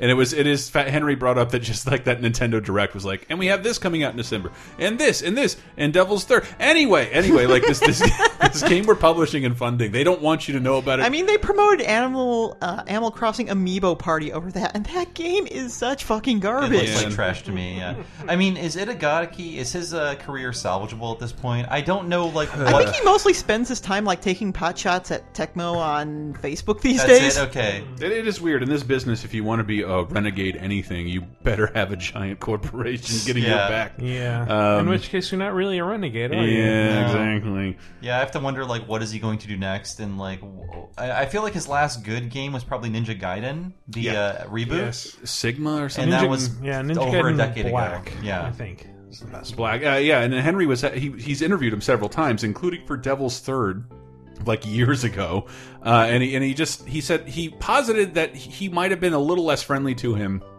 knowing that Nintendo wasn't going to market this at all. So why talk to Westerners about a game that's not... haters, don't hate my game. Exactly. There it is. And his English is impeccable. Yes. But do we know why it was delayed so long? Like I said, I moved out here almost 5 years ago, and this game was on the brink of coming out, seemingly. And then, like, Killer is Dead, Shadows of the Dam came out, and this game was just like, what happened to it? I think that's just, I don't know. I like, think, when you read about Japanese development, like the idea of sitting on a game and refining it for like up to 6-7 years, like... It's a business model that does not work anymore. It was in the Rodea the Sky Soldier vault. Yeah. Just rotting. I think it's more like you've got these auteurs who want to just Get it remake everything and get it perfect, but they don't have anybody over them saying, okay, you have to get this done right now, buddy. And when that happens, things go to shit. Yeah. It took me a long time to adjust to working for myself and like imposing my own deadlines. Right. Because I don't care if it's late; it's going to be perfect. Yeah. And, like you got to impose your own deadlines, and if you don't know how to do that, is the multiplayer on Steam already? For Devil's Third, like I mean, it's a Wii U exclusive. Yeah, no, the multiplayer. The multiplayer is on PC. Yeah, the wow, multiplayer okay. component is on. I think on Steam right That's now. dumb as hell. It does seem ridiculous, but it also seems like Nintendo doesn't It's care free that to much play. about the game they're publishing. I'm desperate to see it. I really am. I do want to see how bad it could possibly be. Just, I mean, just it's the train wreck nature is appealing to And me. I say I'm not going to pay $60 to see it. Though. I say desperate to see it, but it's been on YouTube and available in London, Yeah. England, and Japan for months. Yeah, that's true. Well, you know what else is free to play on PC? What's that? Hey, what the hell? Wait, cancel that. There's one big new release this week that you completely missed. What are we missing? It might be the one I'm about to talk about. I bet it's not, but go ahead. Because I'm going to make you play the new releases jingle again. Shadow Complex Ooh, is sorry, free on buddy. PC. It's free now. It is free on PC. Yes, remastered. I'm going to need the new releases. And I'm one of those No, you're jerks not. who was like, I don't want to give Orson Scott Card my money, so now I can play it. Finally, I'm free from my SJW prison. It's Yay! It's really good. And then you find out, oh, you're not actually giving him your money because he was just contracted to write books based on it. That's He didn't true. actually write it. But I mean, I have a new release to talk about. I'm going to need to hear that sting, otherwise I can't do it. Just bring it. Come on, give me the sting. No, it's the biggest new release of the week. I bet you wish you knew what it was. I guess we'll just have to move No, on. don't do this! I want to talk about it so Cooking bad. Mama Talk about it. I gotta hear the 9. sound, Michael. It's not right. You don't have to hear the Just sound. give me the sound for 4 No! seconds. It's a matter of principle now. And then escape. You are not in control of the show. You Hold just on, give it to me. hold on, guys. These are the new Thank you. releases. they're releasing new Whoa. These are the new releases. Everybody cherish them. Thank Christ. Okay. Earth Defense Force 4.1. Oh, right, yes. The Shadow of New Despair, which took me 800 tries to get. Yeah. Wow, Earth the Shadow Defense of New Force. Despair. It's 2025 on PS4. Is it? It's a remaster It's of 2025 with expanded stuff. Expansion. A fucking confusing title for what is kind of one of my favorite series ever. And to emphasize that, because I get a ton of shit complaining about story in games and like why it's not all that important. And EDF is so fucking streamlined and wonderful to me. Just as an experiment, guys, I developed a new game. Ask me anything. How? Ask me anything about the game. How murdery is it? How murdery is it? Well, that's interesting. Our character has a fascinating backstory, which you'll be able to learn in the first 20 minutes of cutscenes. Ask me another question. Will I care about any of those cutscenes? Well, it's a game, but you're really gonna like the way we set up the relationship with his wife.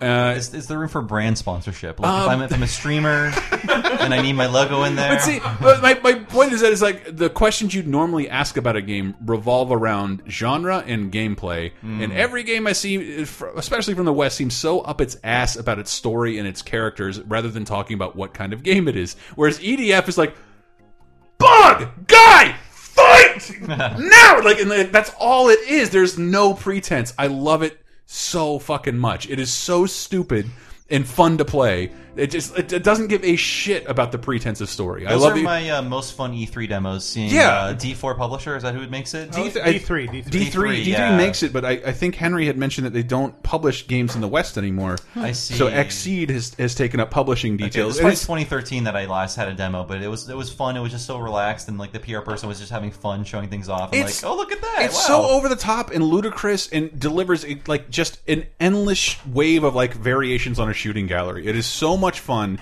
and so rewarding to play, and I can completely understand people looking at it and saying, "I'm not going to pay $50 for that. It's rough around the edges. The textures are kind of technically bad." However, filling the screen with hundreds of alien ants, spiders, and spaceships and giant robots that there's barely a reload mechanic. It's just unlimited ammo. Take this shit out, unlock new shit while you do it. I love EDF. It is super, super fun. It is really fun. It's out, and we streamed it today, and you can find that on youtube.com/LaserTime Network. On PS4 and Vita. On PS4, they're different games, I think, technically. I don't really understand. I think so. Like, it's EDF something 2 for Vita, and it's definitely not cross-buy. But yeah, the PS4 version, just seeing that amount of silliness in like 1080p 60 frames a second is really fun. Really, really fun. It performs very well. Like I just love it. We're just a shooter. Giant bugs. It's still thriving. I wish it was bigger in America, because like the things you really like about shooters, that's all this game is. Like there's no cutscenes, there's no DLC, no Kevin Spacey. there's no characters. Like everybody just says while you're playing, just says, "We gotta get out of here," or "Go get those bastards," and you can actually cue your team to sing chants with you. Like, and that's all there really is for dialogue or story. It's just fucking game all the time. I love EDF. Well, we're still technically in the news section, so I'm afraid you're going to have to find a news angle for this. It's out. Yes, thank you. Now, all right. EDF is still good. Yay! I can't tell you what's changed about it, other than the classes are a little more refined, and but just so much fucking fun. I have it paused in the other room right now. Cannot wait to go play it again.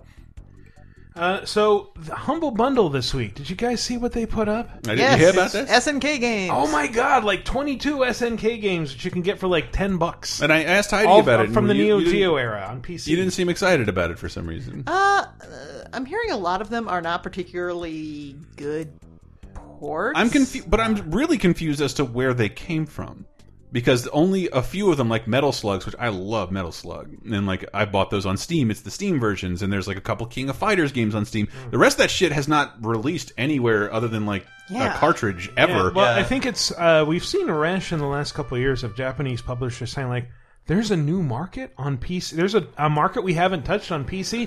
Let's just dump all of our old shit on there. Well, there's a huge stigma in Japan. It's a porn machine in Japan. Is it really? Yeah, they don't like. They think it's a land of pirates and porn, and games don't belong there. That does explain I had a weird interview with like somebody high up at From Software years ago, talking about when Dark Souls came to PC. I'm sure I've told this story 100 times before, but was just interviewing him and like. Just asking the very basic, obvious question of like, why bring this to PC? And he's like, I don't know. I don't play games on PC. I don't know anyone who plays on PC. Namco's making me do this.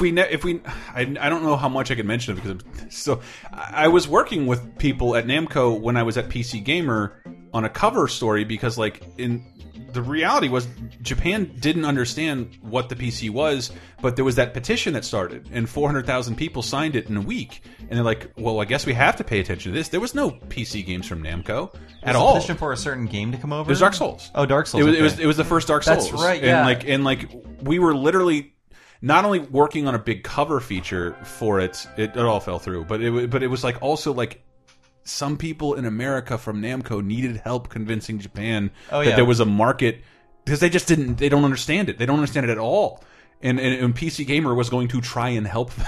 I think help Japan understand why their game might need to be on PC. At E3 of 2012, I had a similar interview that you did, Michael, where I saw the Dark Souls PC version with the new DLC, and the first thing they told me, and this is on the record, they're like, we don't have a lot of experience with PC games, so please excuse issues because we're new to doing this. And they were upfront about it. I was working on sidebar features. This is From Software's first PC game ever. Yeah. They've never developed for the platform, have no idea what it's like. But the thing is, they totally owned it because Dark Souls 2 on PC is the definitive version. So was the first one.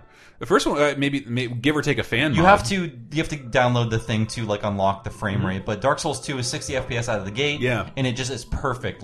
They learn from their mistakes. I loved playing Dark Souls 2, but going back to my 360 and that muddy.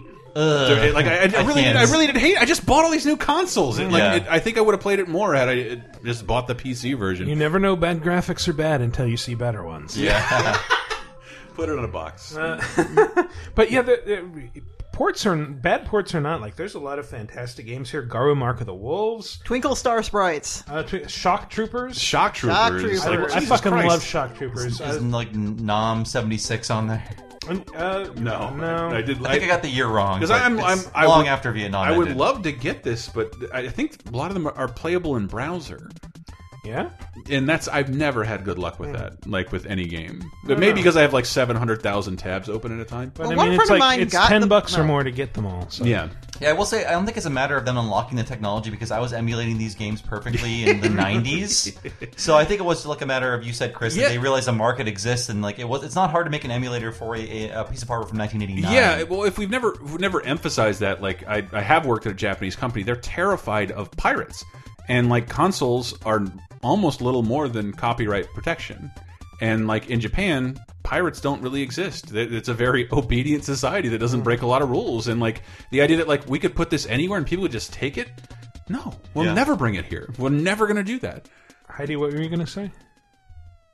What was I going to say? Oh, right. One friend of mine on Twitter. One of my friends on Twitter apparently went into some of the files. She bought the pack. She went in and found out that some of the ROMs that are included can run on MAME. So I heard that. Yeah. Wow. I do not doubt this. I do not doubt this at all. But Metal Slug alone, every Metal Slug for $10. Then again, if you've downloaded this stuff, you probably owe it to SNK just out of residual guilt. Yeah.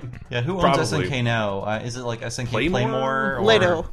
It's a Chinese Jared company. Leto. Okay. I'll just say I have zero reservations about piracy if it's for something that is not readily available. Yeah. But the second they put their shit on Steam, I am buying it. But that's the thing I was saying to Hank earlier, that if this isn't on Steam, I don't want it on my computer. Yeah, I don't. There is that too. I don't want to manage this this other folder somewhere on my computer. I don't want this at all. If you change computers, what will happen? Yeah. I don't want to deal with this at all. And that's my. I don't know why I'm trepidatious towards it. It's fucking $10 for fuck's sake. Did I say it right? Yeah, it just sounded like bodacious. Bodacious. Yeah, I don't want to sound bogus. Chris, your computer wants to upgrade to Windows 10. It's Don't very do it. insistent about Don't this. do it. It's worth it. Don't do it. Pornhub does not work on Windows 10. Along with many other things. The big news that people are losing their shit about this week, Final Fantasy VII Remake is going to be episodic. Split into 4 parts. I wish... Is there any more information? 4 parts. There is some, 4 parts. So... Apparently they've been saying that the scope of the game that they're going for, it would be impossible to fit what they have in mind into the size of a standard game. What I hear when they say that is Tetsuya Nomura has no concept of schedules, and we're just going to let him fuck off. Well, that's I mean, I feel like anyone else could make this, but they still don't. I mean, with Tetsuya Nomura, they cannot make a game in the scope of a normal game, because imagine and I think you guys have pointed this out before, he did not ship a single game, console game, throughout the entire Gen 7, Xbox 360, PS3. Yeah. Nomura did not ship one console game. Yeah. Yep. And now he's in charge. Is he the one in charge of my precious Kingdom Hearts 3? I think they booted him off of that one. Yeah. Too. Wow. I mean, not good, but good. He was for a while. cool, and then it's like, no, Murray, you actually gotta get shit done. Here, the excuse I'll buy is that like you want to finish other parts of the game and release some of them ahead of time, and like what's the fucking schedule behind this? Because if it's 2 years, it's not going to matter. And like the idea here, and here's the reality: a bunch of people's heard of Final Fantasy VII. A lot of people haven't played it, and a lot of people who will try and play it and will be turned off immediately. And so, like releasing it episodically, I think is a huge mistake. Yeah, like not just because I'm sure people.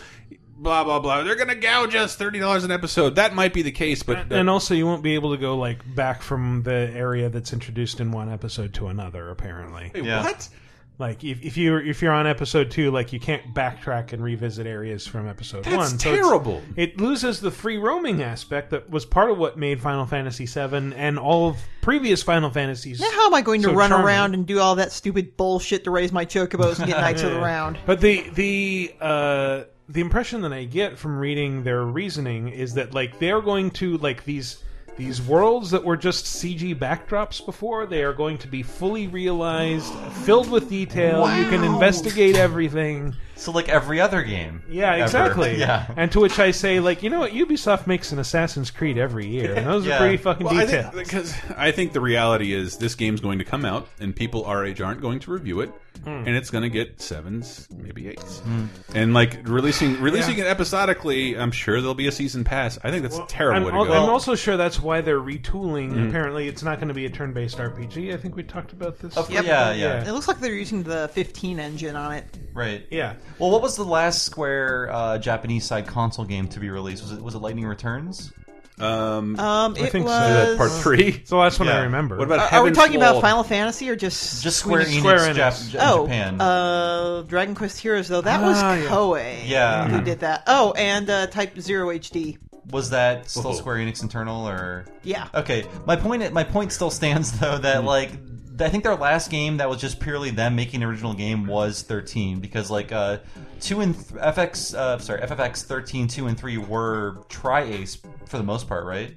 I think they helped out. Yeah. Yeah, I mean, but the point is like they cannot make a game on their own. They still have problems making a console game. They made a pretty period. good demo with that 15. Yeah, which they're just like now they're committed to updating the demo. Unbelievable. Wait, did they do? Yeah. Did they do 14? Is that in house? Yeah, that's in-house. Oh yeah, Okay. there we go. Yeah, and, Heaven's Wall. and like 14 is like we fucked up, and here's the new version, which is a lot better. So Yeah. that was like an insane like undertaking.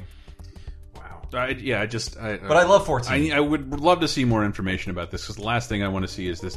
I can't think Oh, we of... do know who's co-developing it. It's CyberConnect 2. Yes, the Naruto folks. Of course, again, because they can't I read make that a game and I by was themselves. very excited. Well, CyberConnect 2 like makes some of the best looking games Yes. ever. And guess Ever. what else? Ships on time. Yeah. Yes. All the time. Like Yes. hits deadlines. And I guess I'm saying thank you for the Christmas cards, CyberConnect. They're like the only Japanese developer that sends me Christmas cards. I mean, like Asura's Wrath, we've seen and played that. It was a horrible mistake, but the guy behind it, I forget the name of the director. He like would dress up at events and stuff like that. Oh, Like, I was at a Namco Bandai event where they were showing Naruto, and he was there. He was dressed as Naruto. Yes, I think I was at one of those too. Yeah. I was very dismissive of those games until I was forced to play them. No, and like they are great. I don't love Naruto enough to know why they're special, but anytime someone tells me like if I loved a show this much and there was a game like this, I would lose my fucking mind. Yep. Yeah. You don't even have to love the show. The games do a great job of telling you the story. No, I'm saying, but like the additions that they make and the characters that they add and how they adapt to the storylines. If I knew all of that, like if I was a fan who was, I love talking to fans about Naruto game. Like Shane Patterson's wife is like huge. She's great to talk to about this, about how great these games are. Wow. But again, more importantly, they're used to keeping a deadline, which no one at Square is. That's true. Speaking of keeping deadlines, Psychonauts 2 is been announced and is being crowdfunded. I'm a little worried about that. Yeah. I have mixed feelings as well. I called Chris. it the Resurrection. And there was a new statement I saw today that said, if you want Brutal Legend 2, fund Psychonauts 2. I don't know if I want that. That'll happen. Yeah, I mean, Can we do something else instead? It's a really cool idea that kind of I will say Psychonauts was a I love it. B- game with some great ideas, but I really think the 3D models mutilated the 2D designs, which were fantastic. So I'm more confident that our new generation of hardware can do justice to the 2D, the 2D designs. I was the actually artists come up with. kind of doubtful that they would hit their goal, but they went up 1 million in the last couple days. Wow! But they're at 2.1 million out of 3.3 million. You know what else they're putting out? Was that Full Throttle Remastered? That's pretty crazy. On PS4 and Vita, and led to my favorite quote from my girlfriend. I'm lamenting that. Is you guys want to go to PlayStation Experience? And I'm at my girlfriend's house and watching it on a stream. Where's this happening? 2 blocks from my house.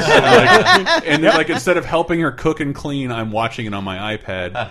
And then I loved the best line of it though was during the Double Fine portion, and she said she walked by and just why is Bobby Moynihan on stage and why does he care so much about Day of the Tentacle? And Tim Schafer, you look like Bobby Moynihan. I will say I consider myself a LucasArts scholar, and I don't think Full Throttle is a great game. I recently revisited it. I love Day of the Tentacle, hands down. I think it's the best LucasArts adventure game. Period. I think that's the consensus. Full Throttle was caught in this weird period where it's we want to be actiony, but we don't know how to do it. So a lot of the puzzles in that game are timing based, which don't give the player enough feedback to know if you're doing the right thing or the wrong thing, or maybe the right thing at the wrong time. So I was just struggling with it on a recent playthrough. But do you think that's something they could fix in the? They didn't fix the bad puzzles in Grim Fandango at all. I played through it again. I'm like, this is not a great adventure game. I like the characters and story too much to hate it, but the puzzles themselves are a lot of the thing with that game is the 3D gets in the way of the puzzles. Dude, there's a very basic rule of film called the 180 degree. Exactly, and they break it constantly. And they it's do. So confusing. Even navigation's there's a room here. Holy shit! I didn't know there was a room here, and there's something I need in it, but. Full Throttle, I'm happy it's coming out again. Happy it's available again. I really want to see what people think of it though, because I feel it's really short and it's a very timing-based adventure game, which I don't know if people are ready for in 2016. Maybe. Speaking of things that people are ready for in 2016. What, Mike? I saw something really cool. Technically, this happened a couple weeks ago, but I saw the Electronic Frontier Foundation tweeting that the patent that has given us 20 years of boring loading screens is now null and void. It has expired. Yes! I've heard about that. Namco is now not the only company that can legally put mini games into load screens. Namco made a bunch of patents like that. Yes. Have you ever seen the training mode for Tekken 2 where it shows you, how to input buttons for certain commands? Great. They had a patent on that. Yeah, It's amazing to know. I mean, I think as cool as this news is, people have broken this patent, and so many patents are broken because so many patents are essential to making a 3D video game or just a video game in general. Sega had a patent on switching camera angles, which is why Mario 64 used a behind the Mario camera, because we can't just switch camera angles. Sega has a patent on that. But then how many games just let you switch camera angles after that? They're both violated all the time. And the best example of that I love bringing up is because also in the news, PS2 emulation. Is Mark of Cree very publicly patented its combat system, the swath radar of connect and assigning buttons to thing, and it made a huge thing out of that, because the game is fucking great. Oh yeah, that game is awesome, it's fantastic, and this is so great. You're going to want to pay us to use our patent, and nobody did.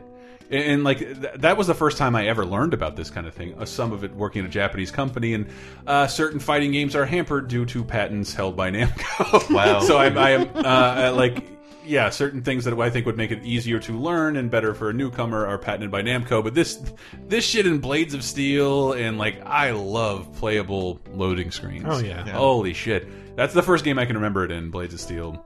Blades of Steel have loading screens? Wait, what? Yeah, and you would play Gradius while the game started. Yeah, on an NES game. Yeah, was that the halftime show or something? Yeah. Or okay. Yeah, you would play it. You would play it on the scoreboard. Oh, that's right. Yeah. Nice. Huh. Also, what I consider my first fighting game. That is true. That's really how anybody. That's the reason. Did anybody actually? Nobody wanted to play the hockey. They wanted to play the fighting game. That's how it was advertised. Yeah, I want to play this because it's got fights. It's like Urban Champion, but with hockey, and it doesn't suck. Yeah, there is that. Rez is coming to PlayStation VR. Yay! Well, I don't give a shit unless it comes with that giant vibrating suit. Is there going to be a special edition that costs that's an $10 investment, grand? I think. Yeah. Because everybody who played it at the PlayStation Experience wore that suit and said, "Oh my god, this is a life-changing Wait, you didn't experience." just make that up? No. That was a real thing? It's a real thing. Yeah, Oh I my thought God. there was some rumor that there was be a suit like that available or something. I love Rez, but I think if they legalize hallucinogenics in Japan, Mizuguchi would stop working on Rez because he'd be like, "Oh, this is what I wanted the whole time." And then there was some confusing news about whether Ace Combat was VR exclusive, because they said that over and over again, and that the new Ace Combat game is exclusive to PlayStation VR, not the PlayStation, but VR. It's no longer called Morpheus anymore, right? It's just VR. It's PlayStation VR. I like the Morpheus, damn it. Dobus VR. I can't ever not think of that. But it's apparently Namco said it's exclusive to. It'll be available on other consoles probably at some point. Yep. Oh, and System Shock 3 has apparently. I heard about that on the stream today. What the fuck is that about? That's way cool. Who's making that? Thankfully, not. Is it Rational? Not Ken Levine. It's Omni something. I don't have it. I was always confused where those rights ended up, because like Ken Levine would lament that he couldn't work on another System Shock game. I think like through I believe it was Electronic Arts that I thought it was EA. Yeah, but it's like Activision ended up swallowing the IP to so many beloved PC titles accidentally due to like just Other Side Entertainment is Other the Side. company. Yeah, sorry. I'm just curious. Good luck to System Shock 3. I guess that's a lot to live up to. I haven't played that game. Apparently, a lot of the old staff is there, but that could mean like anybody from the team. Yeah, was that Looking Glass Studios? Yeah, that was Looking Glass. Yeah. I'm just not sure what that. I remember it being a pioneering force in the field, the medium, but I just don't know what else that series has to offer the world. It was a true first-person FPS back when there was no Fallout 3 or anything like that. First-person adventure. Ooh. Telltale is doing Batman. I will remember this. I did like the memery that occurred right after that. It's just a picture of Batman holding a thug with dialogue options, all of which say "I am Batman." The thing is, I heard that they're going to try to take advantage of Batman's detective skills, and I'm waiting for a Telltale game to actually involve some sort of thought. Because they are very kind of reaction. like they are very like these moral quandary puzzles, I guess, and I kind of want to see them make actual challenges in these games. I don't think they will, because they followed a very they found a very reliable formula, but I think this is a great chance to actually have the gamer be more engaged in playing the game. As it's been, like Telltale games have basically been Heavy Rain with better writing and acting and less gameplay. Really, really old engine. Well, I'd like to see a new one, but the best Telltale game won't accept any arguments. Wolf Among Us, like a comic detective, works very well within that formula. So should Batman. I'm very excited about that. I thought maybe they'd announce the Marvel thing they announced almost a year ago, that Marvel was making a Telltale game. Telltale often announces things that they don't end up doing, like King's Quest. Like that ended up going to another studio, and it's also very good. I love the new King's Quest. Yeah, the new King's. I mean, we don't have a new episode yet. It's been 4 months, but what the fuck? Coming. I just thought about that. I hope so. Yeah, I love the new King's Quest. But what was I going to say? Oh yeah, somebody who I think had been at Telltale was like, "Is this going to be the Commissioner Gordon game that we always talked about? Like, where you play as Commissioner Gordon and you have to come into crime scenes and try to make sense of them after Batman's fucked everything up and comb your mustache aggressively." I have to be honest. That sounds really cool. Yeah, that sounds really cool. If you ever read Gotham PD or not that awful show, but like that's what it is. Figuring out the mess that Batman and Joker made after they've made it. Yeah, it's a great comic. Looks like he punched these hair samples into the wall. No, it looks like he poisoned the dolls and then made all the cats laugh. Someone's poisoned the dolls. And then this made a mouse run at a chicken, which got scared and laid an egg. Go. All right, we should get into the community segment. Yes. Wait! Are we forgetting about yes, about the magical Kojima snubbing? Oh shit! Yeah. Yes, thank you. We didn't mention the Game Awards at all, which I did because that's the only thing I watched. So the Game Awards happened. That's all we need to talk about. Wait, what? Witcher won? Was it Witcher? Yeah, I think Witcher 3 won. That was game that was GOTY. I'm not big on big AAA stuff, but yeah, that game that's Yeah, a I damn can see good it winning. video game. Yeah. It's not my goatee, but it will be one of them. I've written about this, but I'm just kind of annoyed that there is like this segregated like games for change. Like you didn't make your game with enough money, so also goodbye. Undertale got fucking snubbed. I agree with that. Yeah, totally. That Was sucked. it like Rocket League beat Undertale or something? Well, they're both I don't really think good Undertale games. was even a nomination. Yeah, it was. was nominated Was it? for Okay. 3 categories. Best RPG, Games for Change, and what else was it? It was best independent game. Yeah. Which independent game is like encompassing a bunch of stuff in different genres that have zero relation to each other, except it was made by like 3 guys. Yeah. Why not refine the category But to that? yeah, Game so- made by less than 5 people. So Konami, it came out somehow. I think Jeff Keighley said Jeff that Keighley it was just he had- went off on the Yeah. show. He had invited Kojima, wanted Kojima to come and accept the award for Metal Gear, and apparently he found out Konami not only didn't want him to come, but was legally preventing him from coming to accept an award. And he's still under some sort of employment contract with them, I guess, until... Does that run out at the end of the year? December. Yeah. It's so shitty. It's outrageously shitty that you couldn't make an exception for this. But you have to wonder, like, assuming that there are 2 sides to every story, what the hell did Kojima do? No, that nothing. They are so pissed at He him. did not respect his masters I worked enough, at a right? Japanese company too. I had to sign a lot of paperwork saying I couldn't say and do all this stuff under penalty of this and that, and he's way But more he interested. doesn't. So what's the No, story he that we're did. not getting? No, I would bet is that he signed a gag order that lasted this long to not talk about the situation until it played itself out, and what I don't understand is that somebody at Konami should say like, this is an exception. This is the only game awards in America, and we're still selling this game. Right. Like, have him come out, like, tell him what like things he shouldn't say, and he'll probably make a veiled reference to "fuck you."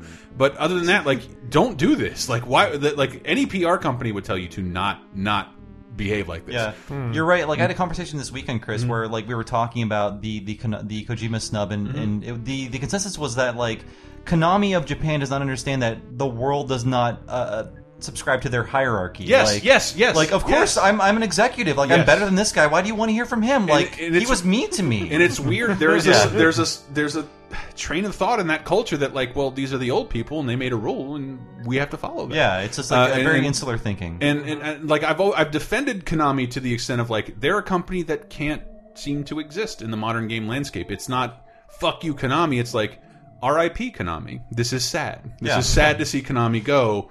Because they can't exist anymore. At best, we hope they can sell their rights to other companies who will release their games for them. Like, I want to see these old games again. But this is an act of malice. Yeah, malice and evil and meanness and like. And I wish they would have made an exception for him because I would have been happy to stand up for Konami. Is a great company who gave us so many great things and just can't work within a modern landscape. There are great pictures of Dragon Quest creator Yuji Horii like giving the Konami people the side eye like on stage, like "fuck you." Yeah, you know, as much as I'm tempted to say like, oh, Konami you'd have to do is churn out a decent Castlevania game every year, and that'd keep them afloat. But here's the thing: last time I went in, what was the last 2D Castlevania? The 3DS one, 3DS yeah, one? like Mirrors Order of Fate Ecclesia. No, the 2DS one. Order of Ecclesia, yeah. So I went in to buy that at Toys R Us, and the guy behind the counter was like, "Yeah, can I get the new Castlevania game?" He's like, "What's that?" yeah. Like, what's Castlevania? Yeah, what's Castlevania? You've never heard of Castlevania? No. Yeah. It's really sad. So I like had to point it out to him like that one. And like, oh, okay. It's really sad. The Japanese game making machine, I mean, especially for the last couple of years, also clung desperately to brands like that. That if they don't reinvent, the Lords of Shadow was a pretty good way to reinvent itself, but kind of shit the bed. Yeah, it the had second one. the Kojima stamp on it. Yeah, for some reason I don't know why. Like he worked at the company, but that was basically for people like us. And like my big takeaway from watching the PlayStation experience, because like knowing just a little bit more than the average person about publishing and localization, like Yakuza being announced, like that is not a money making move from Sony. That's not that's to appease the fans. It is, and it's like we were comparing it to like the people Donald Trump is talking to. Like, and I heard on a podcast, like, those are the people, yes, they're hard and right wing, but they're the people stamping envelopes and preaching the cause in odd numbered years. Like, they're the ones who will fly your flag. The shit that went on Facebook and Twitter wasn't there's a new Call of Duty. It was like, holy shit, a new Yakuza. So it's basically like, it's worth it because like it basically created a marketing campaign via us. And I bought it immediately, not because I plan to just go home and play it tonight, because I don't. But I want to support it because I know a lot of people really want it to come out, and I'm really interested in it, even though I own every previous Yakuza game and have not played any. To me, it was a really interesting thing. That whole conference was like, including Dead Souls. These are not moves. These are not moves that will make Sony money, but they will get a very small portion of the fan base excited and start spreading this information. I kind of got that feeling when Square Enix announced a new Nier game. Because like Nier it didn't get great reviews. Bizarre. It didn't sell great, but the people who loved it loved Nier it. is a very likable game. Like I don't think I reviewed it. I know I played it a lot. It's a when great it came out, game, and it's like one of those things. Like, this is bad, but I really like it. That's Earth Defense Force It's in a nutshell. so fucking charming. Yeah, it's great. With Yakuza 5, I was interested in it, so I reached out to the PR person, just like, hey, can I get a code? I want to write about this game. Like immediately, they just sent it over to me, so there was no like bargaining or like waiting.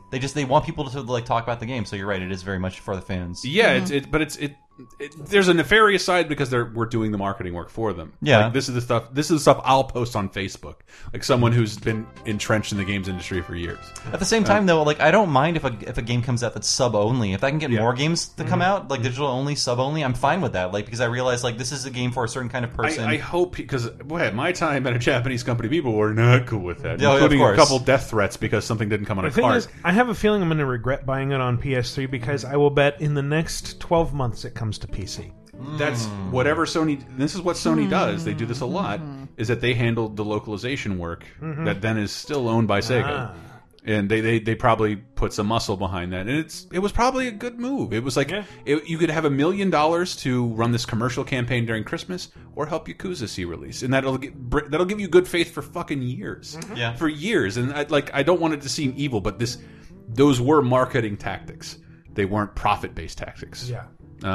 Interesting to think about it like that way, in my opinion. We really should move on to the question of the week.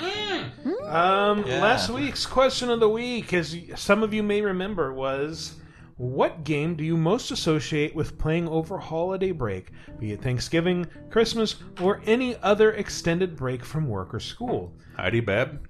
Oh, man, I have one. Like, this was end of 1996, and right before Christmas in Japan, Fighters Mega Mix had come out. And of course, I am the biggest AM2 fan on the goddamn planet, and I had to have that fucking game before Christmas. So I ordered it overnight delivery, used all the money I was going to get for Christmas to buy that. Yeah, to get that game. And it got delayed from a snowstorm. And I was going to my grandma's place in Dubuque, Iowa for Christmas for like 3 days. So I'm sitting there for 3 days thinking about, God damn, I want to play some Fighters Mega Mix. I want to punch a hornet in the fucking face. And I finally get back and I'm finally playing Fighters Mega Mix. And it's... honestly, it's probably my least favorite AM2 game. Not good. Fighters Mega Mix looks so good on paper. But there's those obscure Sonic characters, right? There is, the and bird, the game was obviously rushed, made in about 2.5 months to capitalize on the popularity existing of assets stuff. and all of this engine. Yeah, they ported. It was like an admission. Well, we kind of know we can't really do VF3 on Saturn, so here's a VF3 moveset, guys. Now go to the arcade with that. Yeah, but I did play that a lot over Christmas. That and Dragon Force. Oh wow, awesome. Nice. As for me, it was the year 2006, and I just graduated with a very valuable bachelor's in English. Congratulations, Bob. It's worthless. It is, yes. I'm still paying for it, and I will be until I'm 50. But in every boy's life, there's a summer of 2006. But I graduated in like mid-December, I think, and I had until the beginning of January to take the GREs for grad school. Ooh. So I had so much time to kill and nothing to do. And that's when Twilight Princess came out for the GameCube, which was a game that's way too long. and takes way too long to get started. But I didn't care because I was just eating cheese pizza all day and playing Twilight Princess. Hell yeah! And I don't remember a lot about it, but I remember like this is like the perfect thing for me in this downtime where like who cares about my future? It's up in the air. I can be a bum and live at home and not worry about like my academic career or anything like that, and just play Twilight Princess, and it was perfect for that time. So I'm looking forward to playing it when I actually have a life and a career now, and seeing how that like. Here's what I remember about Twilight Princess. Link is a wolf, and he has a floating pear-shaped girlfriend. That's true. And secretly, Midna is smoking hot, but you only see her for like 8 seconds. That's true. Spoilers. Oh, whoops. Sorry. That's the first Zelda game I never finished because I got to. It wasn't for me. It was Skyward Sword. Well, this was the first, the first, but it was because of that. Like I played so long to the point where like, shouldn't this be over? And then like that's true. I had to work, and then I jumped back into it, and like I don't know where I am or what I'm supposed to be doing. And you don't get that feeling in a Zelda game. Like you really don't. You usually have a very defined path, except for the new one, whatever that's going to be. Again, $1,000 bet on that not coming out on Wii U exclusively. It's probably going to be NX cross-platform. Yeah, I did play the GameCube, the superior GameCube version, where Link is left-handed as he should be, as was written in the Bible. Everything is reversed. That's going to be the HD remix. That's right? true. Yeah. Well, my buddy accidentally like fell ass backwards in like 3 copies of that, and they're worth so much right now. I bet. Oh man, mine is signed by Koji Kondo and Miyamoto and Aonuma. So sell it before it comes to Wii U. I sold my unsigned copy in 2007 when I finished it, but and sell it before we find out they're all pedophiles. Oh no! God damn it, Chris! We destroy all our celebrities. We open the Miyamoto vault. Telling you. But yeah, it was not Skyward Sword, but Twilight Princess for me for sure. For me, it was going home a couple of years ago over the holidays, and I was like, "Yeah, this is going to be. I'm finally going to get back into Mass Effect 2 and finish it." And I was like, before that, I just downloaded this the 360 version of Minecraft. Maybe I should try that out. And that is all I did for a solid on the week. 360. Yes. And you were 4 years old? No, this is a couple years ago. JK the Minecraft. No, JK. Minecraft is super fucking addictive. It is. It's when you just like get into like the survival mode, and then once you get to the point where you've actually got some resources and you can start building. And I I decided I was gonna build like a gigantic railroad that crossed the entire Earth, and I got pretty far actually, which is insane. Minecraft is the game that made me resent my childhood, because instead of watching Gomer Pyle for the 4th time, Shazam! I could have been playing Minecraft, but it was 1991 and I couldn't have done that. Was this a 1960s bunker? Where were you watching this? It was a TV channel that played like Beverly Hillbillies, Andy Griffith, Gomer Pyle. Oh, so Nick at MASH. Night. Yeah, basically that. Like, was this public access or what? It was legitimate independent theater. My goal this Christmas is Undertale, Life is Strange, and Dishonored. I really would like to finish Dishonored. Those are all relatively short games. I really like Dishonored, and I had to delete it from my PC because I have no room, and I want to get the PS4 version and play it on my parents' TV while they ask me, is this a Zelda game? Nice. So Tranquil Bez 22 was the first to answer last week's question of the week. In the forums, they get read first. For me, it's Grand Theft Auto 4 and 5. Since both games are so immersive and there are plenty of things to do in both of those games, I played over the last 4 holiday breaks. Of course, where I live, holiday breaks go up to 6 weeks if you're a student. Wow. And since it's too hot to do anything outside, I just sit in the aircon and play video games. I'm confused as where you live. What Australia, is this, the equator? maybe? South Africa? It could be. Little Deuce Deuce says, I got Chrono Trigger for Christmas in 1995. Cronenberg Trigger. I was 14, and it was one of the last holiday breaks before I started working and getting more adult responsibilities. My brother and I got our schedules completely turned around and started staying up until 7 or 8 in the morning trying to get all the different endings. My parents got pretty mad, and they'd come home from work some days to find us waking up just to go play more Chrono Trigger. That's the story of me and FF10. So Jar has this jarring tale. Ooh. Back in high school, I had my wisdom teeth pulled at Shitty Hospital. I guess that's the name of it. The name of the hospital is Shitty Hospital. St. Shitties. Yeah, St. Shitties. Shitty cyanide. The patron saint of shit. They fucked it all up. I awoke while under anesthetic and experienced the living nightmare of consciousness without mobility. Oh, man. I was so sedated I couldn't open my mouth and thought I was suffocating. When it was over, I woke alone wearing an oxygen mask covered in blood. Short story, I needed more recovery time than most after this procedure. I channeled that time into eating exclusively pudding and playing the ever-loving shit out of Siphon Filter. Sort of afraid to revisit it or the sequel because the time I spent with a busted mouth was made so much better by that game. I didn't have that experience, and I'm ashamed of every second I put in a Siphon Filter. I've heard that waking up under anesthesia is fairly common, Yeah. and that doctors do it deliberately a lot of the time. Like, oh, we need you to shift this way, and then they like just apply enough anesthesia to make you completely forget that it happened. Oh, yeah, that's what they did when I had major back surgery. They told me they did that. Oh, wow. I dated a junkie for a little while, and she told the story about having her wisdom teeth taken out, waking up because of the immunity to the narcotic. Oh, fuck. And so when I got mine taken out, I remember it's going inside me, and I'm just like, give me more! I've done ecstasy, and I'm like giving this list of like things I've taken, and like, please, this is why I can't be awake for this. I smoked pot in college. Wow. Obi-Wan Kenobi said, in college, I got Xenogears for Christmas from my girlfriend. I played it all through the winter break, and once I was back in school, continued to play to the point of skipping class and training to grind combos. I almost became the stereotype of the guy who got dumped by his girlfriend because he ignored her for the game. She got him, but I beat it before that happened. It was close, though. He did not forsake Christianity, which was the point of Xenogears, am I right? Yep. Should I read the next one? Yeah, sure. Okay, he has a very similar story to me. Awesomeologist says, The Witcher 3, I had just graduated college and put out over 100 applications. I had just gotten an acceptance, but the start date was 2 weeks away. So I did what I always do when pressed with vacuous free time. I dug into an RPG. I played roughly 81 hours in a week and a half. Jesus. I lost sense of time, day/night, sleep and hunger cycles, and every other natural human cycle. I just witched. The only thing that snapped me out of it was beating the game at the same time I started work. Had that not happened, one recoils at the thought. Wait, but what holiday break has come out in between Witcher 3? I think it was the same thing, like the post-college, what is my life now break. Okay. Yeah. Unless it's Witcher 2 and he just mistyped. It says 3, so who knows?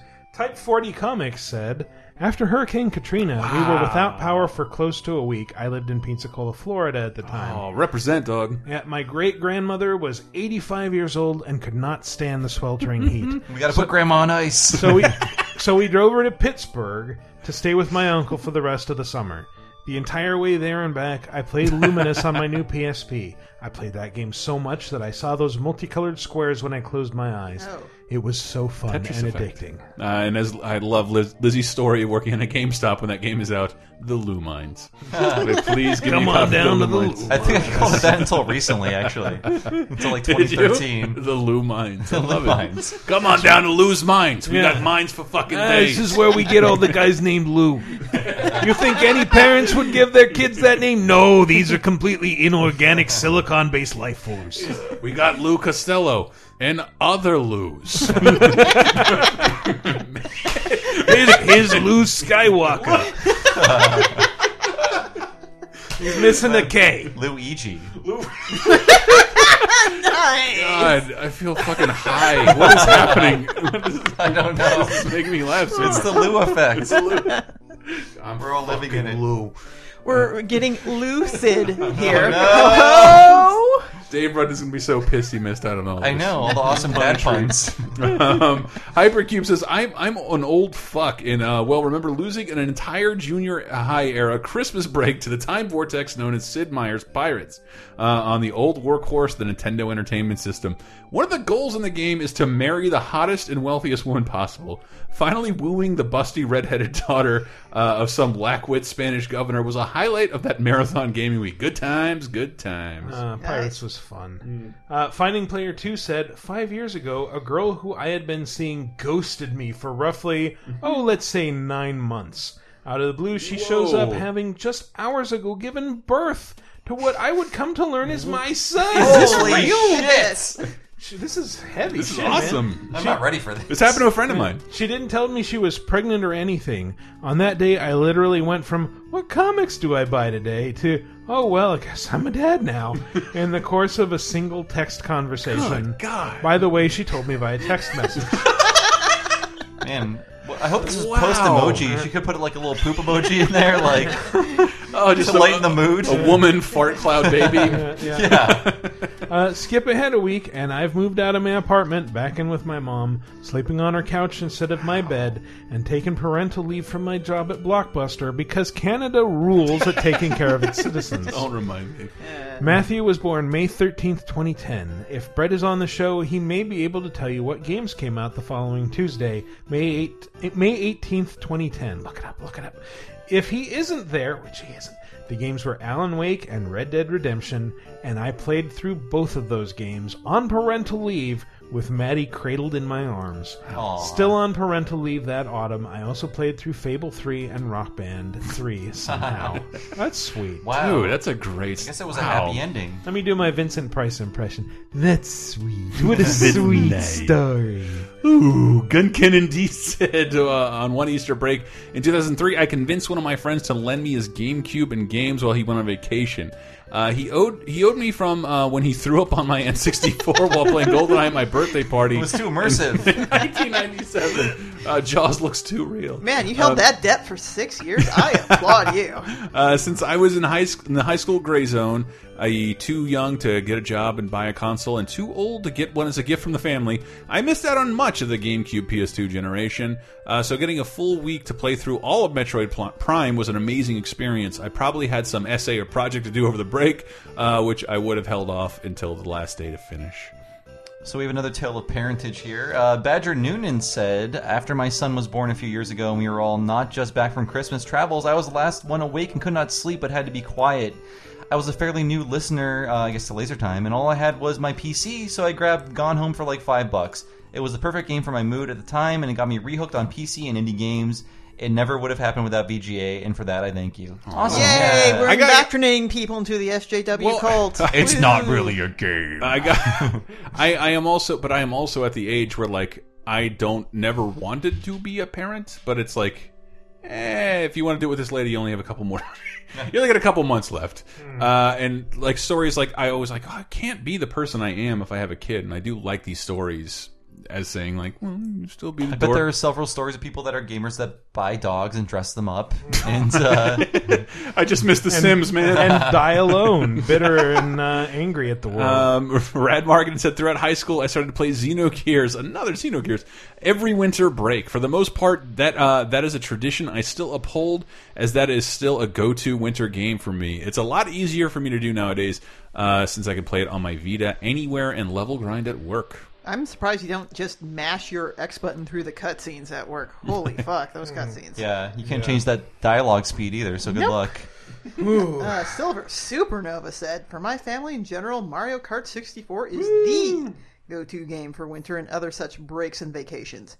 It was the first video game any of us played with 4-player multiplayer, and we have continued to play it endlessly at family get-togethers.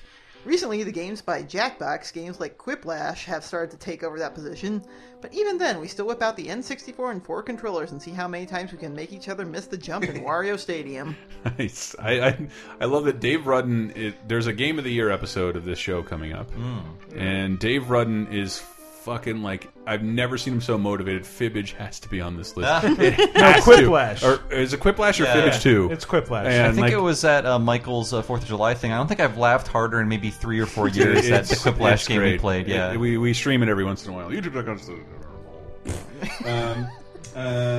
Gersnort said, for me, it was Grand Theft Auto Vice City. I got at a time in my life where I was at my lowest. Read on a lot of hard drugs, dealing with depression. Also, it was Thanksgiving and a time to remind me how alone I was, or at least how the combination of depression and meth led me to believe. This is, again, a great fucking element. It was great escapism for me. Sure, it was horrifically violent, over the top, and a complete Scarface retread, but it was a world I could get lost in and forget my own troubles. In a weird way, it helped me to stop doing drugs by putting a spotlight on how shitty the people fucked up on coke were, and I'm pretty sure it helped me from slipping further down the dark hole of depression. For these reasons, I always hold the GTA series very close to my heart. I'm going to forward this to Rockstar. We're getting like some heavy nice job, shit. Gersnort. Yeah. Wow. Love the honesty. I love it. Finally, it's not just Meanwhile, I bitch about having to wait 3 days to play Fighters Mega Mix. Christ. me. It feels silly now. Atomizer said, in 2014 for New Year's Eve, I played Mirror's Edge and Crisis 1 only because I had bought each For how much? $3 digitally on the Xbox 360. Okay, 2014. I played both and beat Mirror's Edge in 3 hours while sadly drinking a diet IBC root beer. Is that irritable bowel something? No, IBC root beer, dog.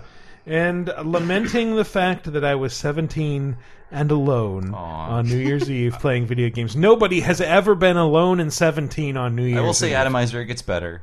I'm not being sarcastic. It gets better when you can drink. It does, but I would relish the idea of not going out on New Year's and playing video games by myself at this point. Yeah. For some reason, my girlfriend considers that a thing. It's like, can my wife just come in here and kiss me at midnight, and then we just go back to see you on New Year's. I want to kiss you on the mouth when the clock resets, and I don't get it, but I love her and do it all the same. So we have something from Gun Savior, and he said, Christmas of 2000, my first year in the Air Force. I was stuck on an Air Force base, unable to go home for the holidays. It was just me, my newly purchased Dreamcast, and a rented copy of Shenmue. Perfect. Wow. Perfect. So with nothing else to do, I immersed myself in the game for days. Actual days. On the occasions when I'd leave my room to go to the Chow Hall, I'd literally have to reacclimate to a world without QTEs and random Japanese guys trying to jump me. It was the first and only time that a game caused me to lose my grip on reality. Ironically, the game lost me when it got too real and made me get a mindless, repetitive job. Go figure. Yeah, can't handle the forklifts. That reminds me of playing Mario Paint and then going to art class like a day later and making a mistake on my paper and like looking for the undo button. Like, where do I find this? Yeah, I had a similar experience playing Grand Theft Auto 4 for review because Rockstar put me up in a hotel room and it's like, you can stay here as long as you want, you can sleep here, you can eat out of the minibar, whatever, but the game cannot leave this room. And so I stayed there for an entire week at this hotel in downtown San Francisco, and like every time that I would leave the room to get something to eat, it was like walking out into the game. It was so weird. Like, oh my, there's all these tall buildings, and it feels like an extension of what I've been doing. Press R3 to pull up your cell phone and call your wife. Yep, exactly. All right, so new question of the week. In light of Earth Defense Force releasing, what's an underlooked or underrated franchise that you like more than most and would like to see get a re-release? Again, mine's EDF. Just a game that is so streamlined and aware of what it is. Erectile dysfunction Force. Scott. Not a fan of that. I didn't say I wasn't succumbing to it. It's Bob Dole on the cover. There's lots of giant alien ants with limp dicks. Bob Dole can move the blood. Flopping around. But EDF, I wish more people liked it. I think a lot. I know. I went on a limb saying like it is one of my favorite things that released for the last couple of years. I love EDF. I think it's everything games should be, and not focus on any of the chuffa horse shit that gets shoehorned into games to elongate them and give them the illusion of being more powerful. Like it just, I don't know. I love EDF, and I wish more people liked it. I'm happy to see that it's still releasing because I discovered it in like what year? Like, fuck, the first Xbox 360 one, and I remember Eric was like, well, this is an old franchise, has its fans, but I've never met another one in my life. And I hope all of you play EDF, who I'm looking at right now. I promise you, Chris, I will. I'd love to see Demon's Crest get some sort of revival. No. No, you didn't like Demon's Crest? No, I'm just saying it'll never happen. No, I'm sure it never will, but that was a fantastic game that just sort of came and went. It was like the end of the Gargoyles Quest series, and it went away along with Ghosts and Goblins, Ghouls and Ghosts, more or less. Not really. Well, we got there was a PSP one 10 years ago. Controversial. Yeah. But yeah, Demon's Crest, I fucking love that game. Side-scrolling 2D RPG, and we've never seen its like again. I'd have to say, I think Michael might be a fan of Clock Tower. How do you feel about these games, Michael? This is the first show it hasn't been brought up on. Yeah, I'd like to see Clock Tower with non-point-and-click controls. I revisited the games recently for Retronauts live streams and things like that, and I found them to be very forward-thinking in that they feel almost like Telltale in how they just boil things down to very basic interactions. And I don't know, like the creator is making something called Nightcry, which should be coming out soon. So that's a revival. But those games deserve a second look. Guns N' Roses song. Yeah, it does.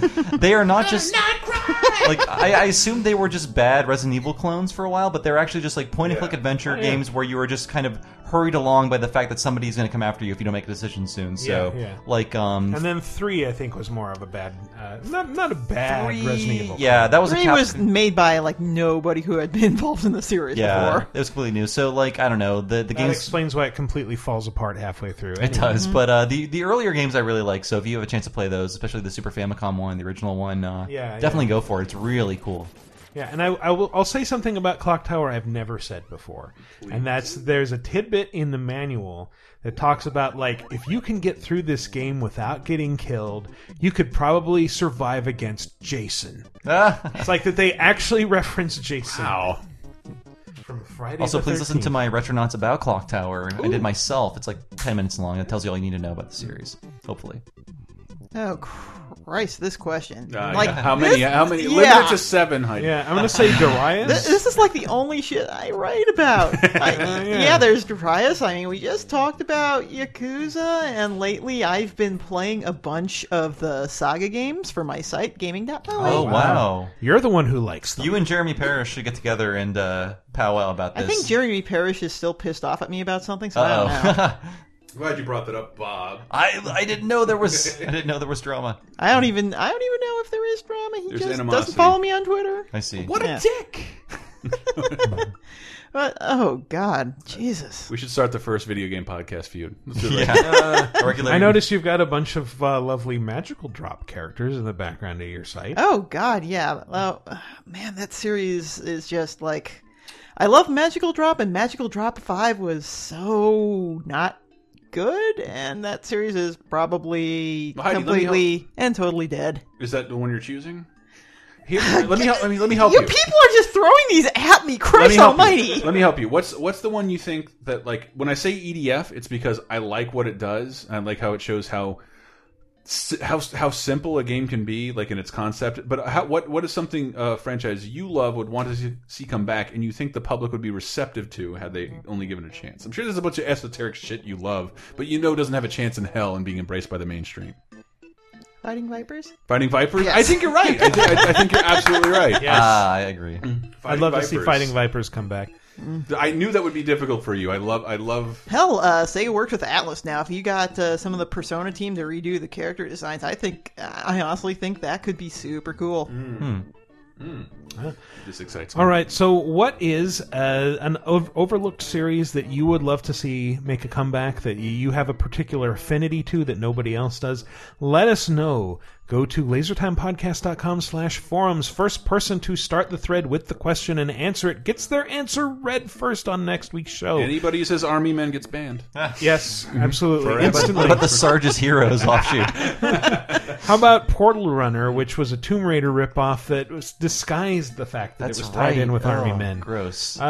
Or you can answer under the article for episode 142 at VideoGameApocalypse.com. That's been our show. Who wants to do some plugs? I think Christopher is first in line for this because I have guests. It's so but they're special. They got to wait for those. But this week you own the network, Chris. I don't own the network. We all do. Every show is saturated with plugs. But hold on. This week's Laser Time podcast is great. Kat Bailey is on for the first time. I agree. It's totally awesome. I've wanted to have Kat on forever. She's just, I don't know. She cracks me up, and this is like the end of the show. I was editing it and just like laughing 2 tears of her screaming like, "I'm gonna have to care about this. I don't want to care." I love that about her. I'm glad to hear that episode. I was really proud of last week's episode where you discuss comedians confronting hecklers. That was great. But yeah, give us a share, shout out, listen to Laser Time, and also we have a Patreon. Yes, that is how we keep existing. Talking Simpsons is a part of that. I'll let Bob maybe handle a little bit of that. Oh yeah. But Star Wars Force Awakens is coming out. We have some plans revolving around that, and one of the features exclusive to Patreon, Monday Night Movies. For $5, that's all it costs. You get to watch movies with us and everyone else live, like a game stream, exclusively via patreon.com/lasertime. Exclusively via your phone that you're going to bring into the theater. No, next week will be that's a good idea. Next week is Return of the Jedi. We've done all the Star Wars movies, so if you were to sign up today, you get commentaries from us and everyone else for all the Star Wars movies. We're ending with Jedi, and then a week later, running into Force Awakens. And oh man, I'm so excited because I love Jedi. Fuck anybody who hates Jedi. Love Return of the Jedi. I saw something like some theater chains are courting ambitious Star Wars fans by like doing the full run of both trilogies. And it's like, if they capped that off with showing Episode 7, like I would be in on that. Caravan of Courage or get the fuck out. Like, isn't there another Ewok movie? There's 2 Ewok. Battle for Endor. But they're both Brimley Caravan based. of Courage is the stupidest name in Star Wars history. Which is the one history. with the giant that kidnaps the little girl's parents? Oh my god, I'm the wrong person to ask. But it's opened by Burl Ives of Rudolph the Red-Nosed Reindeer. That's true. But I love that. I love that about it, and I want to hear from you guys. Well, Laser Time related, we have Talking Simpsons, the chronological Simpsons exploration with me, Chris, Henry, often Dave, and Brett, and other people too. And I get what you're saying. Like, I haven't seen these episodes in a while. It doesn't matter. We will walk you through them with clips and our commentary. It's fun to revisit alone. It's really fun to revisit when you can talk about it with people. And, Yes. and like hear someone else talk about it. I love doing this show. And soon we'll get to the episodes that you really like. But I think season 1 and 2, one is locked behind the paywall on Patreon, but I think it's totally worth it. But That even the $5 early of the Monday Night episodes, Movies get you all 13 episodes of Talking Simpsons. I'm trying to make that sound exciting. it is exciting. I'm totally excited about it, and I believe season 1 is redeemable, despite what you think. But I'm also the host of, co-host of Retronauts, the classic gaming podcast. Go to usgamer.net, retronauts.com, and you can find the podcast there. Or just search for it in any kind of podcast app you use. And I also write for somethingawful.com and usgamer.net, so read my stuff there. So many plugs going on around me. I'm just like absorbing all the plugginess. Oh, hi. I run gaming.moe, which is a site about kind of whatever I feel like on that particular day, but mostly strange and obscure video game related stuff that people wouldn't really talk about on big commercial sites. Like lately, I have been attempting to play through a bunch of the old Super Famicom Romancing Saga games, along with Legend of Legacy.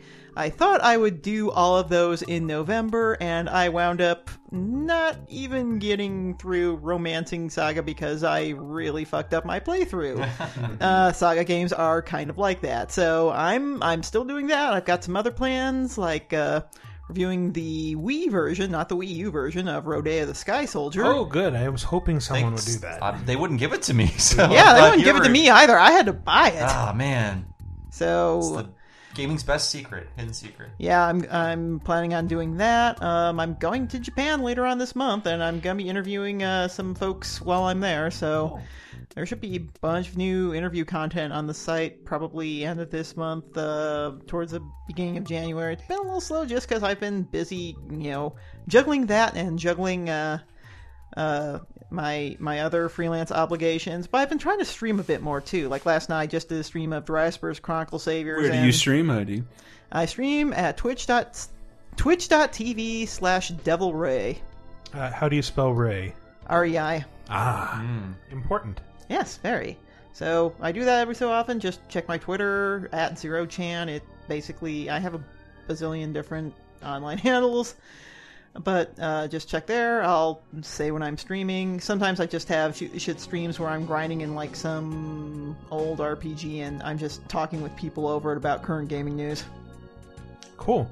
Well, check us out online at VideoGameApocalypse.com, and you can follow us on Twitter at VGApocalypse, or you can follow me personally at Wikiparas. And despite what Dave said on the episode the other week, it is AZ, not easy, so please don't make that mistake. That's probably someone else, or non-existent. Or a porn bot. I bet it's a porn bot. I would love to have a porn bot named after me. Actually, I would not. Please don't do that. Okay, time to register Wikipara's this. ebooks. Wikipara's ebooks would be interesting. Like, I've got just enough tweets probably to sustain that. But anyway, and as always, you can check out my stuff at ubiblog.com. That's been our show. Thanks for listening, everybody. We'll see you next week.